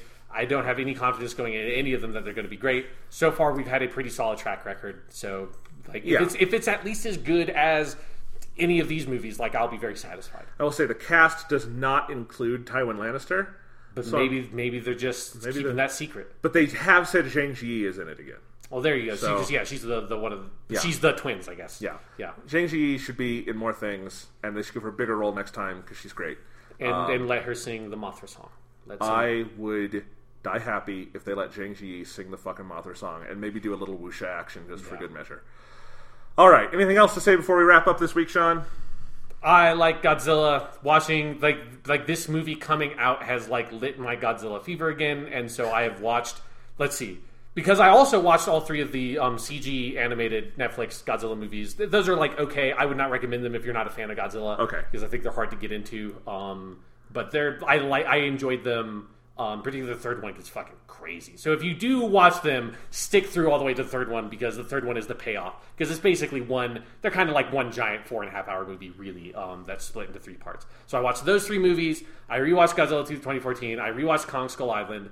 I watched Ghidorah the Three-Headed Monster. And I watched Godzilla vs. King Ghidorah. So I've watched 7 Godzilla movies in the past week. Which really, that's probably the past 5 days, because I watched 2 movies. I watched part 2 and 3 of the Netflix ones, and Ghidorah the Three-Headed Monster and Godzilla vs. King Ghidorah in the same day. So wow, yeah. So that's why I slowed down a little bit on season 3 of Game of Thrones. It's okay. Yeah. I get it. It's Godzilla fever, and the only prescription is more Godzilla. Yes, and now I have good HD rips of a lot of the Godzilla movies. I only have DVDs of, so I'll probably watch Mothra and Godzilla vs. Hedorah and some of those. I would love to know the story of how this fucking thing on the Internet Archive came about, because I'm going to download the shit out of these. Yeah. Put those on my hard drive. All right. Next week, middle of the week, Wednesday, we will have our E3 podcast. But if you come back into our feed on Monday, we're going to have the start of a new bonus series we're doing. Oh. It will not rob you of other episodes. There will be bonuses, kind of like we did last year with our Doctor Who classics. Drum roll, Sean. Do you want to tell the fine folks what we're going to be rewatching this summer and doing bonus podcast episodes of that we will be starting a week from today? It's the most epic of all things ever. It's something I have been wanting for a very long time. We are finally going to do our fucking Mobile Suit Gundam podcast. Da da da da. Moe Agade Gundam!